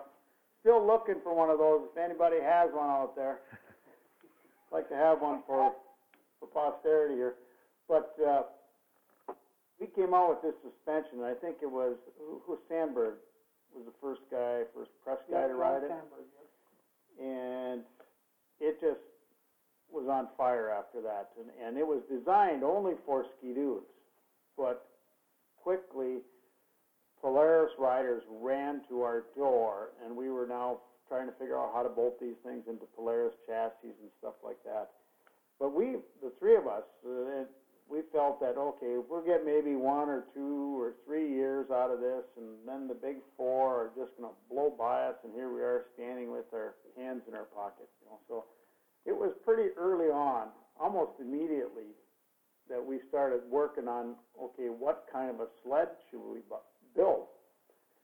And I remember we're up in, I think it was Gerard's office at the time, and we said, well, we all wrote them down on a piece of paper. And so, and then we pulled them out and put them up on the board, and one said build the most advanced snowmobile. One said build a cockpit twin track like a Manta, stuff like that. And one said to build a mini sled, because at that time there was only the Kitty Cat and none of these other little mini MXZs and ZRs and whatnot. Mm-hmm. And that was when we decided to build the most advanced snowmobile. I think if you asked us all today, which one of those would you do it the same way? I think we'd all go back down and we'd say, nope, let's build that mini sled. Absolutely, yeah. I understand, Gord. I want to know who wanted to build the twin track. Well, I threw that in there because we were thinking that we could only build 500 snowmobiles a year. Yeah. And I think it was because of a motor limitation that we were trying to get with Ski-Doo. We had done a deal. We had done a handshake deal with Pierre Baudouin, the then, I think he was VP R&D, or I don't know if he was director or VP. But we'd done a test with him up in St. Matthews, and said, yeah, I like the way it works. And we did a handshake deal in which he would sell us 250 Rotax motors a year. And we would sell him the rights to M10, license the rights to M10 to him, and I think he had to give us $50,000. So it was basically we were giving the project away to him just to have access to those Rotax motors. Mm-hmm. And then after about 3 weeks, he reneged on his handshake, and I think that came down to something that's quite typical, at least through our eyes, in working with OEMs in the snowmobile industry, and that is usually the managers, like Pierre then, they could see the forest for the trees, but within the R&D groups themselves, they have a very hard time bringing in technology from the outside because their position is not supported by that. As Roger Skyne said to me once, well, I've got 10 guys working for me, I'm spending, I don't know what he said, $200,000 a year, $500,000 a year on suspension group here. What value are they to me if I'm taking in your work? And I said, well, that's one way to look at it, I guess. But we knew we had very limited motor quantities that would be made available to us. So then we said, well, to maximize the dollars on this, then let's just build a high end as opposed to building the low end on the thing and try to get some premium bucks for everything that we're doing, not unlike a Ferrari or Lamborghini. Yeah. Something like that is how the decision was made. Yeah, and that's where like, with the twin track aspect, I did spend some time working with Manta after I left Skidoo, and I realized then he had a market. He had a very different customer base. He was out of near Detroit there, and Bob Bracey, another brilliant guy as well. But his problem was that he didn't want to charge maybe $100 or $200 more for a 440 Manta, which has twice as many parts as a 440 EXT, or Arctic Cat rather, and that led to that thing slowing down to nothing, so to speak. But I knew there was a base of customers there that were hungry for something different than what the OEMs currently supplied. Right. And there still is. There's still those little niches out there that people will go to. They just don't want to follow everybody else. But anyway, that was how that got on the board. So you didn't last long. You didn't end up going with the Skidoo engines. You ended up going with the Polaris motors for the blade. How'd that deal come around? Really, it came back to Skidoo reneging on the deal. I mean, out in the country here, a handshake's a business deal as far as we're concerned. But get a little closer to the big city, some of that stuff goes away, I guess. So we then had to put together a relationship with somebody to supply us motors. We looked at all kinds of motors. Honda, we had touched base with them. They actually sent us a couple of motorcycles. We talked about, maybe that rotary out of the Mazda. We were all over the map on trying to find a new direction in motor. Even though we did want the Rotax because it was CC for CC, you just never got more out of a motor than Rotax. Yeah. But eventually, I don't know. I don't remember quite how that Polaris relationship got connected, but that's how we ended up. They ended up developing, what was it, a 600 or 700? Was it a 700 twin? And that's what we wanted, was twin. Yeah. We were trying to build a lightweight snowmobile with lots of travel. So you already had the sled concept done and completed prototypes. You were just trying to firm up a motor now to go in and. That's not. We had prototypes going, but they weren't near to what the ultimate sled. In fact, the original designs were quite different from what we ended up with. They totally dissimilar would be a description. Yeah. The original prototypes actually had a gearbox on the motor, and we brought the RPM down, thinking that we could pick up some efficiencies figuring we could spin a motor up to 10 grand, let's say 9 grand, 9,500, and then gear it back down again. Well, our initial results from that vehicle and that build were not very promising, so we went away from it. None of us were satisfied with what we ended up with there, all the way from one end of the sled to the other. So were you guys thinking ahead now, like you're committed now to going into production with a snowmobile? Not at that point. No. We would have, if we wouldn't have lost our, what year did we lose the agreement to the engines? I want to say is like 96. But if we wouldn't have lost that agreement, I'm pretty certain that we would have been in production by 98. I think we were shooting for 97, but when that hiccup happened, we were all over the map then after that. Yeah, we were scrambling like crazy people trying to fill that hole. Yeah. Finally, Polaris recognized that there was value in our coupling patent and what we had developed there. And I think looking in retrospect, they bought that patent and used it for leverage against other patents within the industry. I think that would describe their effective use of that patent. They built Ms with us for 6-7 years, something like that. So they got good value there. But ultimately, I think without that patent licensing deal, we never would have got motors out of them. Mm-hmm. That all just came together for us because of M10 coupling patent. And was the front end developed at that time? There were any interest in that?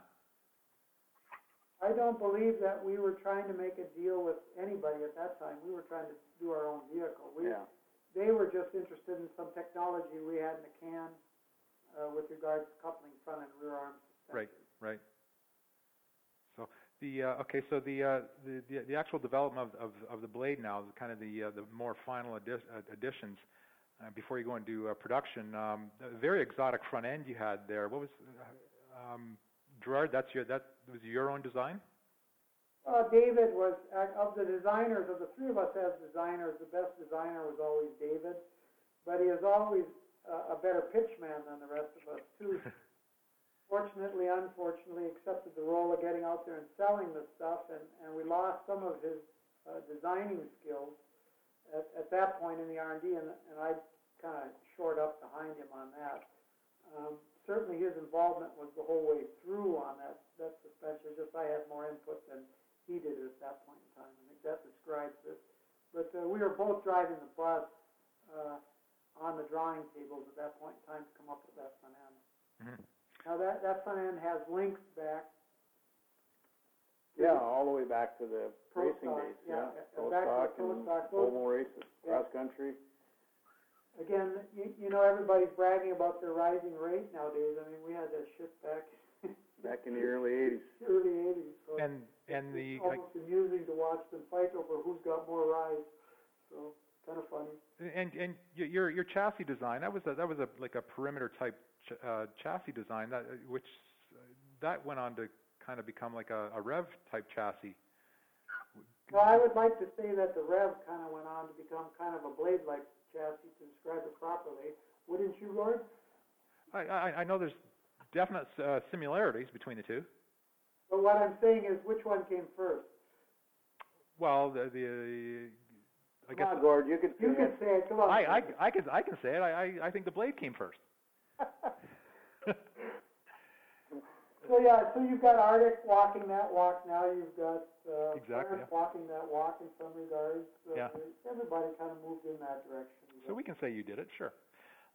Okay, so when did you actually decide to, that you've got all these pieces together now? You got a great front end. You got the M10. You got the design. You got a handle on some Polaris engines. What was your plan? When did you come back here? I came back, I think, in, probably 99, something like that. I came back before that.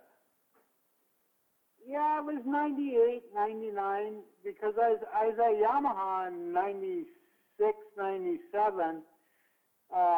Actually, I had left the company because I didn't agree with the direction of the snowmobile at the time of my leaving, and I just felt I was a hindrance to where they wanted to go at that time. And I said, well, I'm going to bow out here. I got an opportunity to go racing again with Yamaha. I'm going to take that, and that's when I managed their snowcross team. But when I came back, I was glad to see that the vehicle had changed drastically from when I had left. Yeah, that's right. It now had an A-frame on it, and so it was pretty exciting time, that's for sure. Yeah. But I didn't come back till I think it was 98, maybe the earliest when I came back. I think you came up in 97 though, and saw the chassis, the A-frame, the suspension. And maybe everything probably wasn't ready for production at that point, and not drawings of everything, but you pretty much saw it as, okay, because we were courting you to come back. Yeah. No, you guys brought me back and showed the change in the vehicle, and I got excited when I saw it, and that's when I severed ties with Yamaha again. So you want a set of carburetors pointing forward will make a man do, right, Gord? That's right, yeah. That's good. So when did you actually decide that this is doable? and what was your initial? Mid-90s. That was in the 90s. And so, what was your initial plan to do small quantities, and what was your quantities of sleds at that time that you were looking at? I think, Gerard, I think you had actually worked out, you say 250, but then later on I think you got this thing up to 500 motors with Ski-Doo. No? No. Well, okay, well, we knew it was a limited build, so we also had to have a lot of value, and we had to make some money on this thing, albeit that's still yet to be done.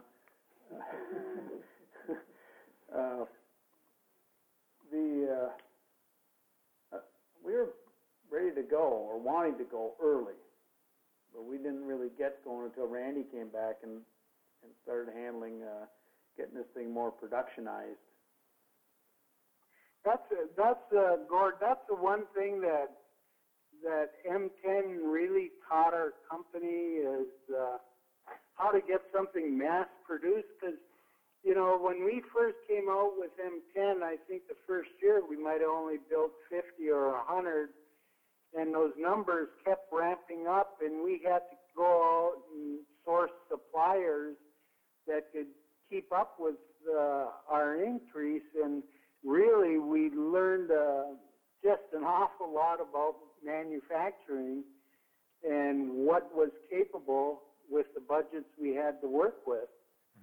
And that really cemented the idea that we could build the snowmobile too as well, because we were now producing, close to 1,500, 2,000 M10s a year, and knowing what it takes to produce that, a welded, machine, painted product, that was all became made the vehicle, in our eyes, much more doable project for us. Yeah. So what year did you actually plan or set out? Okay, you obviously had to go and get all the contracts for your suppliers and stuff. And what year did all this fall together? Where okay, we got all your suppliers, you got some decent funding to do the blade. You now have your engines. What year was that? That would have been the first year. Would have been '99, wasn't it? '98, winter of '98, '99. What year was the meet and greet with all the customers, David? That was in spring of '99. God, it's either 98 or 99. Yeah. Yeah. I think it was been a long time. Yeah, I like I was telling you, I was at that event, and let's go back to that evening and that weekend. My recollection is that we went there, and with all the customers that have pre-ordered and stuff like that, and you had 2 or 3 assembly areas. You had I guess a place where Gerard was living, that 2-story house where some development was being done, and then you had an old IGA, which is you called the IGA or something, and that's where you did your manufacturing. Old grocery store. Yeah, an old grocery store. But that meet and greet, I remember that was a little bit of a nervous evening because. I swear you guys were still building. Let me step back one moment on the 3 buildings. Okay, we had the R&D center out at the lake, which was a reworked restaurant resort. That's right, yeah. Then we had the IGA, and then we had the armory where the actual production of the vehicles eventually was brought up when we ramped the numbers up on them. But there were 3 places, and no matter what parts you were looking for, it was always at the other place. Right. Okay? And we eventually called it the Bermuda Triangle. You're right, yeah. But either the parts or people. Yeah. I remember that evening, and like I said, I swear you guys were still building that sled behind the curtains. You were right. Oh, we were. The guys' first production sled, that was a struggle. We were find out how big of a monument task that was to build a production vehicle. Our eyes were getting opened up, but yeah, the first sled, when it showed up on display, a complete functioning vehicle, I think the guys had worked. Granted, we were working 20-hour days as it was, but I think before that show, I think they were like, it was probably 48 hours since anybody had slept. I mean, the guys, we were all cramming to get it done. You know, our younger guys just couldn't understand how us old dogs were digging like this. And we said, you think we're old? I said, you should have been at these Skidoo builds when we'd work 3 days straight. Yeah. And there were guys that were 50 years old. They didn't care. They were sleeping on the lunch table just like everybody else. Yeah. And they just keep right on going. So, yeah, in the snowmobile world, you put some hours in from time to time. That was one of them. Yeah. Hero work is what we called it. So the blade ended up it ended up to being a pretty remarkable machine. Talk about the manufacturing. How many sleds actually did get built that you have recollection of? And Gord, you know better than to ask a question like that. You know, no OEM talks like that. You know. I know they don't want to give the numbers that we want you to give out. Yeah. Okay, give me the numbers that you want. That's almost like a number one question. I know, and that's why I was struggling to get it out. So, what numbers do you think you might, or you want to say? That first year we did get 50 units, though. First year I think was it 50? Yeah, 50. Yeah. Then what? Yep. 75 or 125. Maybe 150, and then I think 250 was our biggest production year. We hit about 250, and then it shrunk, and it's been greatly reduced ever since. But the reality, Gord, that year, the following year, we had orders on the books for 475 units at dealers. And then the planes went crashing through the buildings in New York, and life was never the same after that. That's what I was going to ask you. So, I mean, after that tragic event, really the industry in whole kind of. After the world saw the blade, that's when Skidoo went to work. They were the first ones to jump on it. And that would be like Skidoo. Skidoo gets aggressive. And they came out first, and then you saw the other guys follow. Mm-hmm. You didn't see the RX-1 until that came out in 2003, I think. Yes, correct. Okay, so you did see them at the snow report, which would be 2002. What would that be? That would have been 2002. 02. Yeah. But the industry as a whole doesn't know that until it comes out in the media, which is basically embargoed until whenever they say it's okay. Right. So none of that other stuff happened even remotely close to when Blade came out. Mm-hmm. Yeah, Gord, certainly the Skidoo is different than what we built. Certainly the Polaris and the Arctic are different and not Blade snowmobiles. That said, however, the influences that we carried at that moment in our industry were huge, and I think the majority of people are benefits because of our efforts. Absolutely, yeah. Oh, no doubt. Now you did attend the snow shoot. I guess it would have been 2004 with a more expanded lineup. You had a Striker, you had the Blade, you had about. That might have been 04 then that the RX-1 came out. No, because the Rev only came out on the racetrack. That wasn't in production yet. 2002. Okay. And so I want to say it was the 03 season that we were at that snow shoot and stuff. And I was there. Yeah. And I remember talking to every one of you guys, and I saying, is there a better riding, better handling sled here?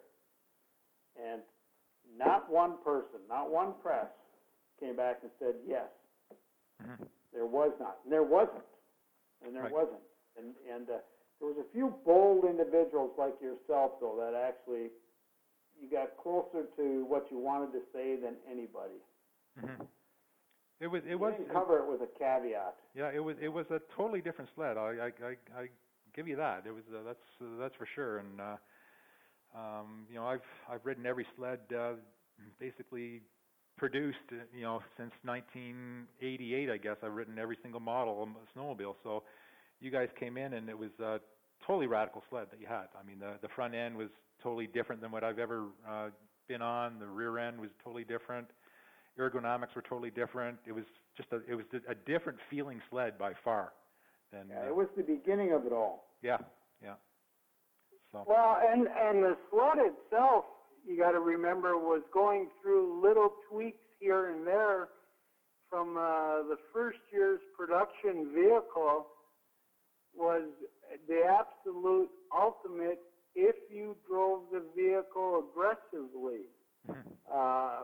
It did everything you wanted it to do, but we actually had to tone that down a bit by lengthening the chassis a little bit, just so they became more consumer friendly.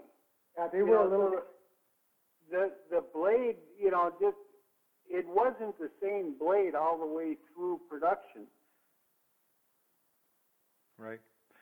So certainly stretching that chassis was not a desired thing to do in that going into year 2, but we did it. Yeah. Was it year 2 or year 3? One of the two. Yeah. Okay, so do you want to going through the past of the blade? Do you want to jump to what's going on currently and the future of Blade, which is now called Blade Motorsports, correct? Correct. And I'm in charge of that basically, and that's its own business in its own self. It's although Gerard, who has Team Fast, we work side by side and together every chance we get to help each other and stuff. But a very limited build. Got a little bit more recent years. Got a little bit more aggressive on engine. Since '86, I hadn't put anything but a 700cc Polaris in there until about 3 years ago. I stuck 96. up. What's that? You said 86, 96. 96. Yeah. Okay, sorry. Stuck a 2006. Okay. Yeah. I'm not sure which. I guess I'm on a different subject. Yeah. Well, anyway, so we just used the 700 Liberty engine religiously because it was such a good engine, and it still is a really good economic engine. But there just isn't enough differential, or wasn't enough differential to keep that in Polaris's lineup. So in recent years, I've just been started grafting in some bigger engines, and we've been moving kind of more towards the E-Tex, so we can get some, you get the most advanced engine in still what I would say is still the best handling, best riding snowmobile out there, and that E-Tech engine just complements that thing so well. But it's not the only thing I do.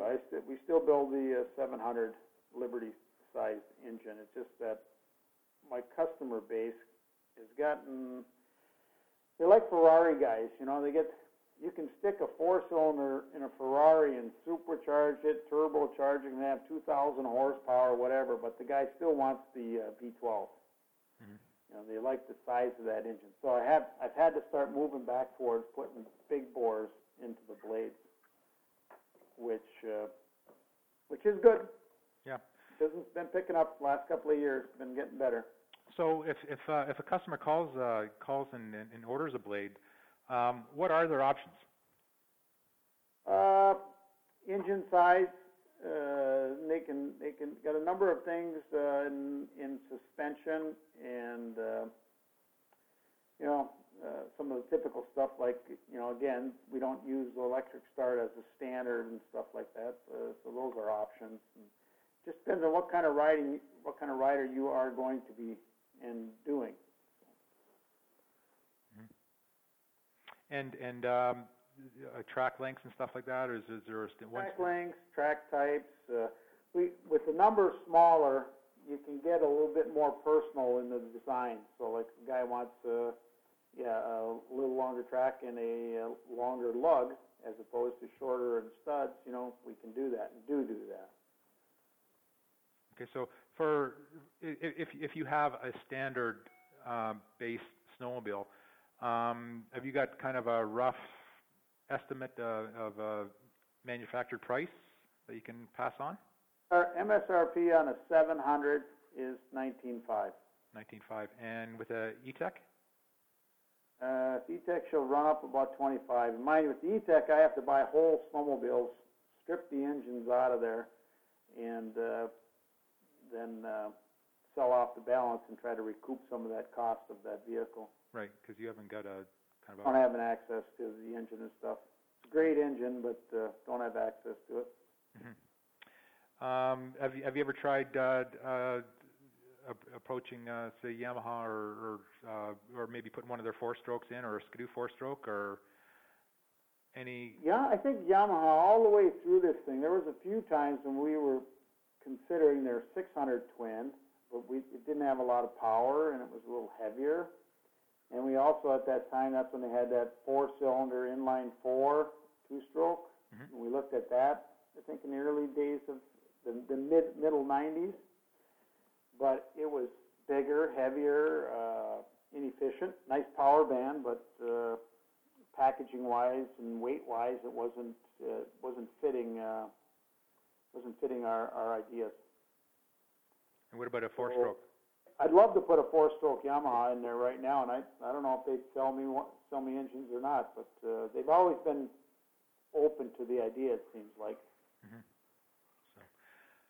Okay, so why don't we wrap this up, and let's talk about what everybody's doing these days. So Dave, you're doing the Blade Motorsports along with Gerard, and Gerard. Well, you guys talk one by one. What you're all up to now? Go ahead, Gerard. Well, my dream hasn't changed. Building the best snowmobile suspensions on earth. That part still drives me every day, and that's what I consider fun. Working a little bit in the world of CVTs these days. Working with Gates Corporation also on developing their product lines and trying to kind of be a goodwill ambassador for CVTs around other drivetrains. Working towards some microcar stuff, sprinkling some influence on scooters, working with some other manufacturers on ATVs, all around the area of CVT drives, and using Gates' phenomenal poly-chain final drive system, such as that used on the RMK. So that's been an interesting slot, doing some work with those guys over the years here now. Basically, suspension work and CVTs. My life hasn't changed that much. Yeah. And Randy? I'm down in Brainerd, Minnesota. I'm working for Fox Factory, Inc., manufacturer of Fox shock absorbers, and I'm their service coordinator.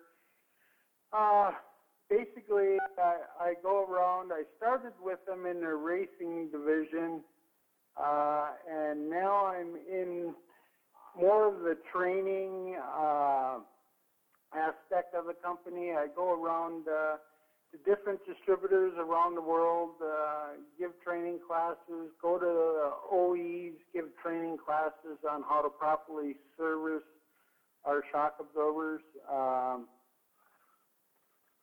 Pretty much hanging out in Brainerd and trying to get in as much golf as I can. And that's Fox Shock with snowmobiles, motorcycles, just about all power products, correct? Yes. Anything in recreational vehicles, those are the shock absorbers I'm involved with. And it can be from fitment issues, to all sides of the shock absorber, getting them out to production. I'm pretty much just more on the behind the scenes part of the company. and it's really around the technical support of the product. Right. And Dave? Obviously, deeply involved in manufacturing the Blade snowmobiles. But we do a few other projects here now and then. Actually, we got a Canadian company, VSP, that manufactures a solar wind-powered generator that we've been working with for about the last year, trying to redesign their product and make it, upgrade it and more efficient and more saleable and get the volumes up. And we're trying to find products like, I think Gerard puts it, he says, we need to be selling products that people need, not just want. Yeah. And that is a product that once we get up and running with it, she'll fit that mode real nicely. Okay, have you got some phone numbers for Blade Motorsports and Team Fast and some websites? Well, you can reach us both companies at 218-744-2101. No, wait, 2101. Yep. Yeah, and your website is www.teamfast.com. Yeah. And Blade's website is under development. That was great talking to the Karpik Brothers. Gerard, he was a big influence on me, and as you heard Ken talk earlier, a great influence on him. Great instructors, great guys to hang around, and just like Gerard, he calls me back a few minutes after this conversation. He says, "Gordy, there's one more guy I wanted to thank, and that was Joe Sorkan." And so he asked if I could pass on a big shout out to Joe for helping him along the way. And as we're talking through this conversation here, it's just like the Karpik Brothers. You know, you catch them at any event or anything like that, and that's just exactly how these guys are. They're very open, very very talkative, and just down to earth, great guys. And just really happy to have known these guys, and I really look forward to catching up with them again in the future, and just great to sit down and chat. So I hope you all like this podcast. I would really love to hear your comments, and you can do that from whichever link you're listening to this from, either the iTunes subscribed page, and you can subscribe in iTunes on the Snowmobiling Podcast, or you may be getting this from the Facebook link. And you can do that just again, just making your comments on the Facebook page. So, some great ways to make this podcast go further. I'd love to hear any suggestions. If you have a product, if you have a destination that you really like, I'll give you a call, and we can chat. So, this is Gord Van from the Snowmobiling Podcast, and we look forward to talking to you soon.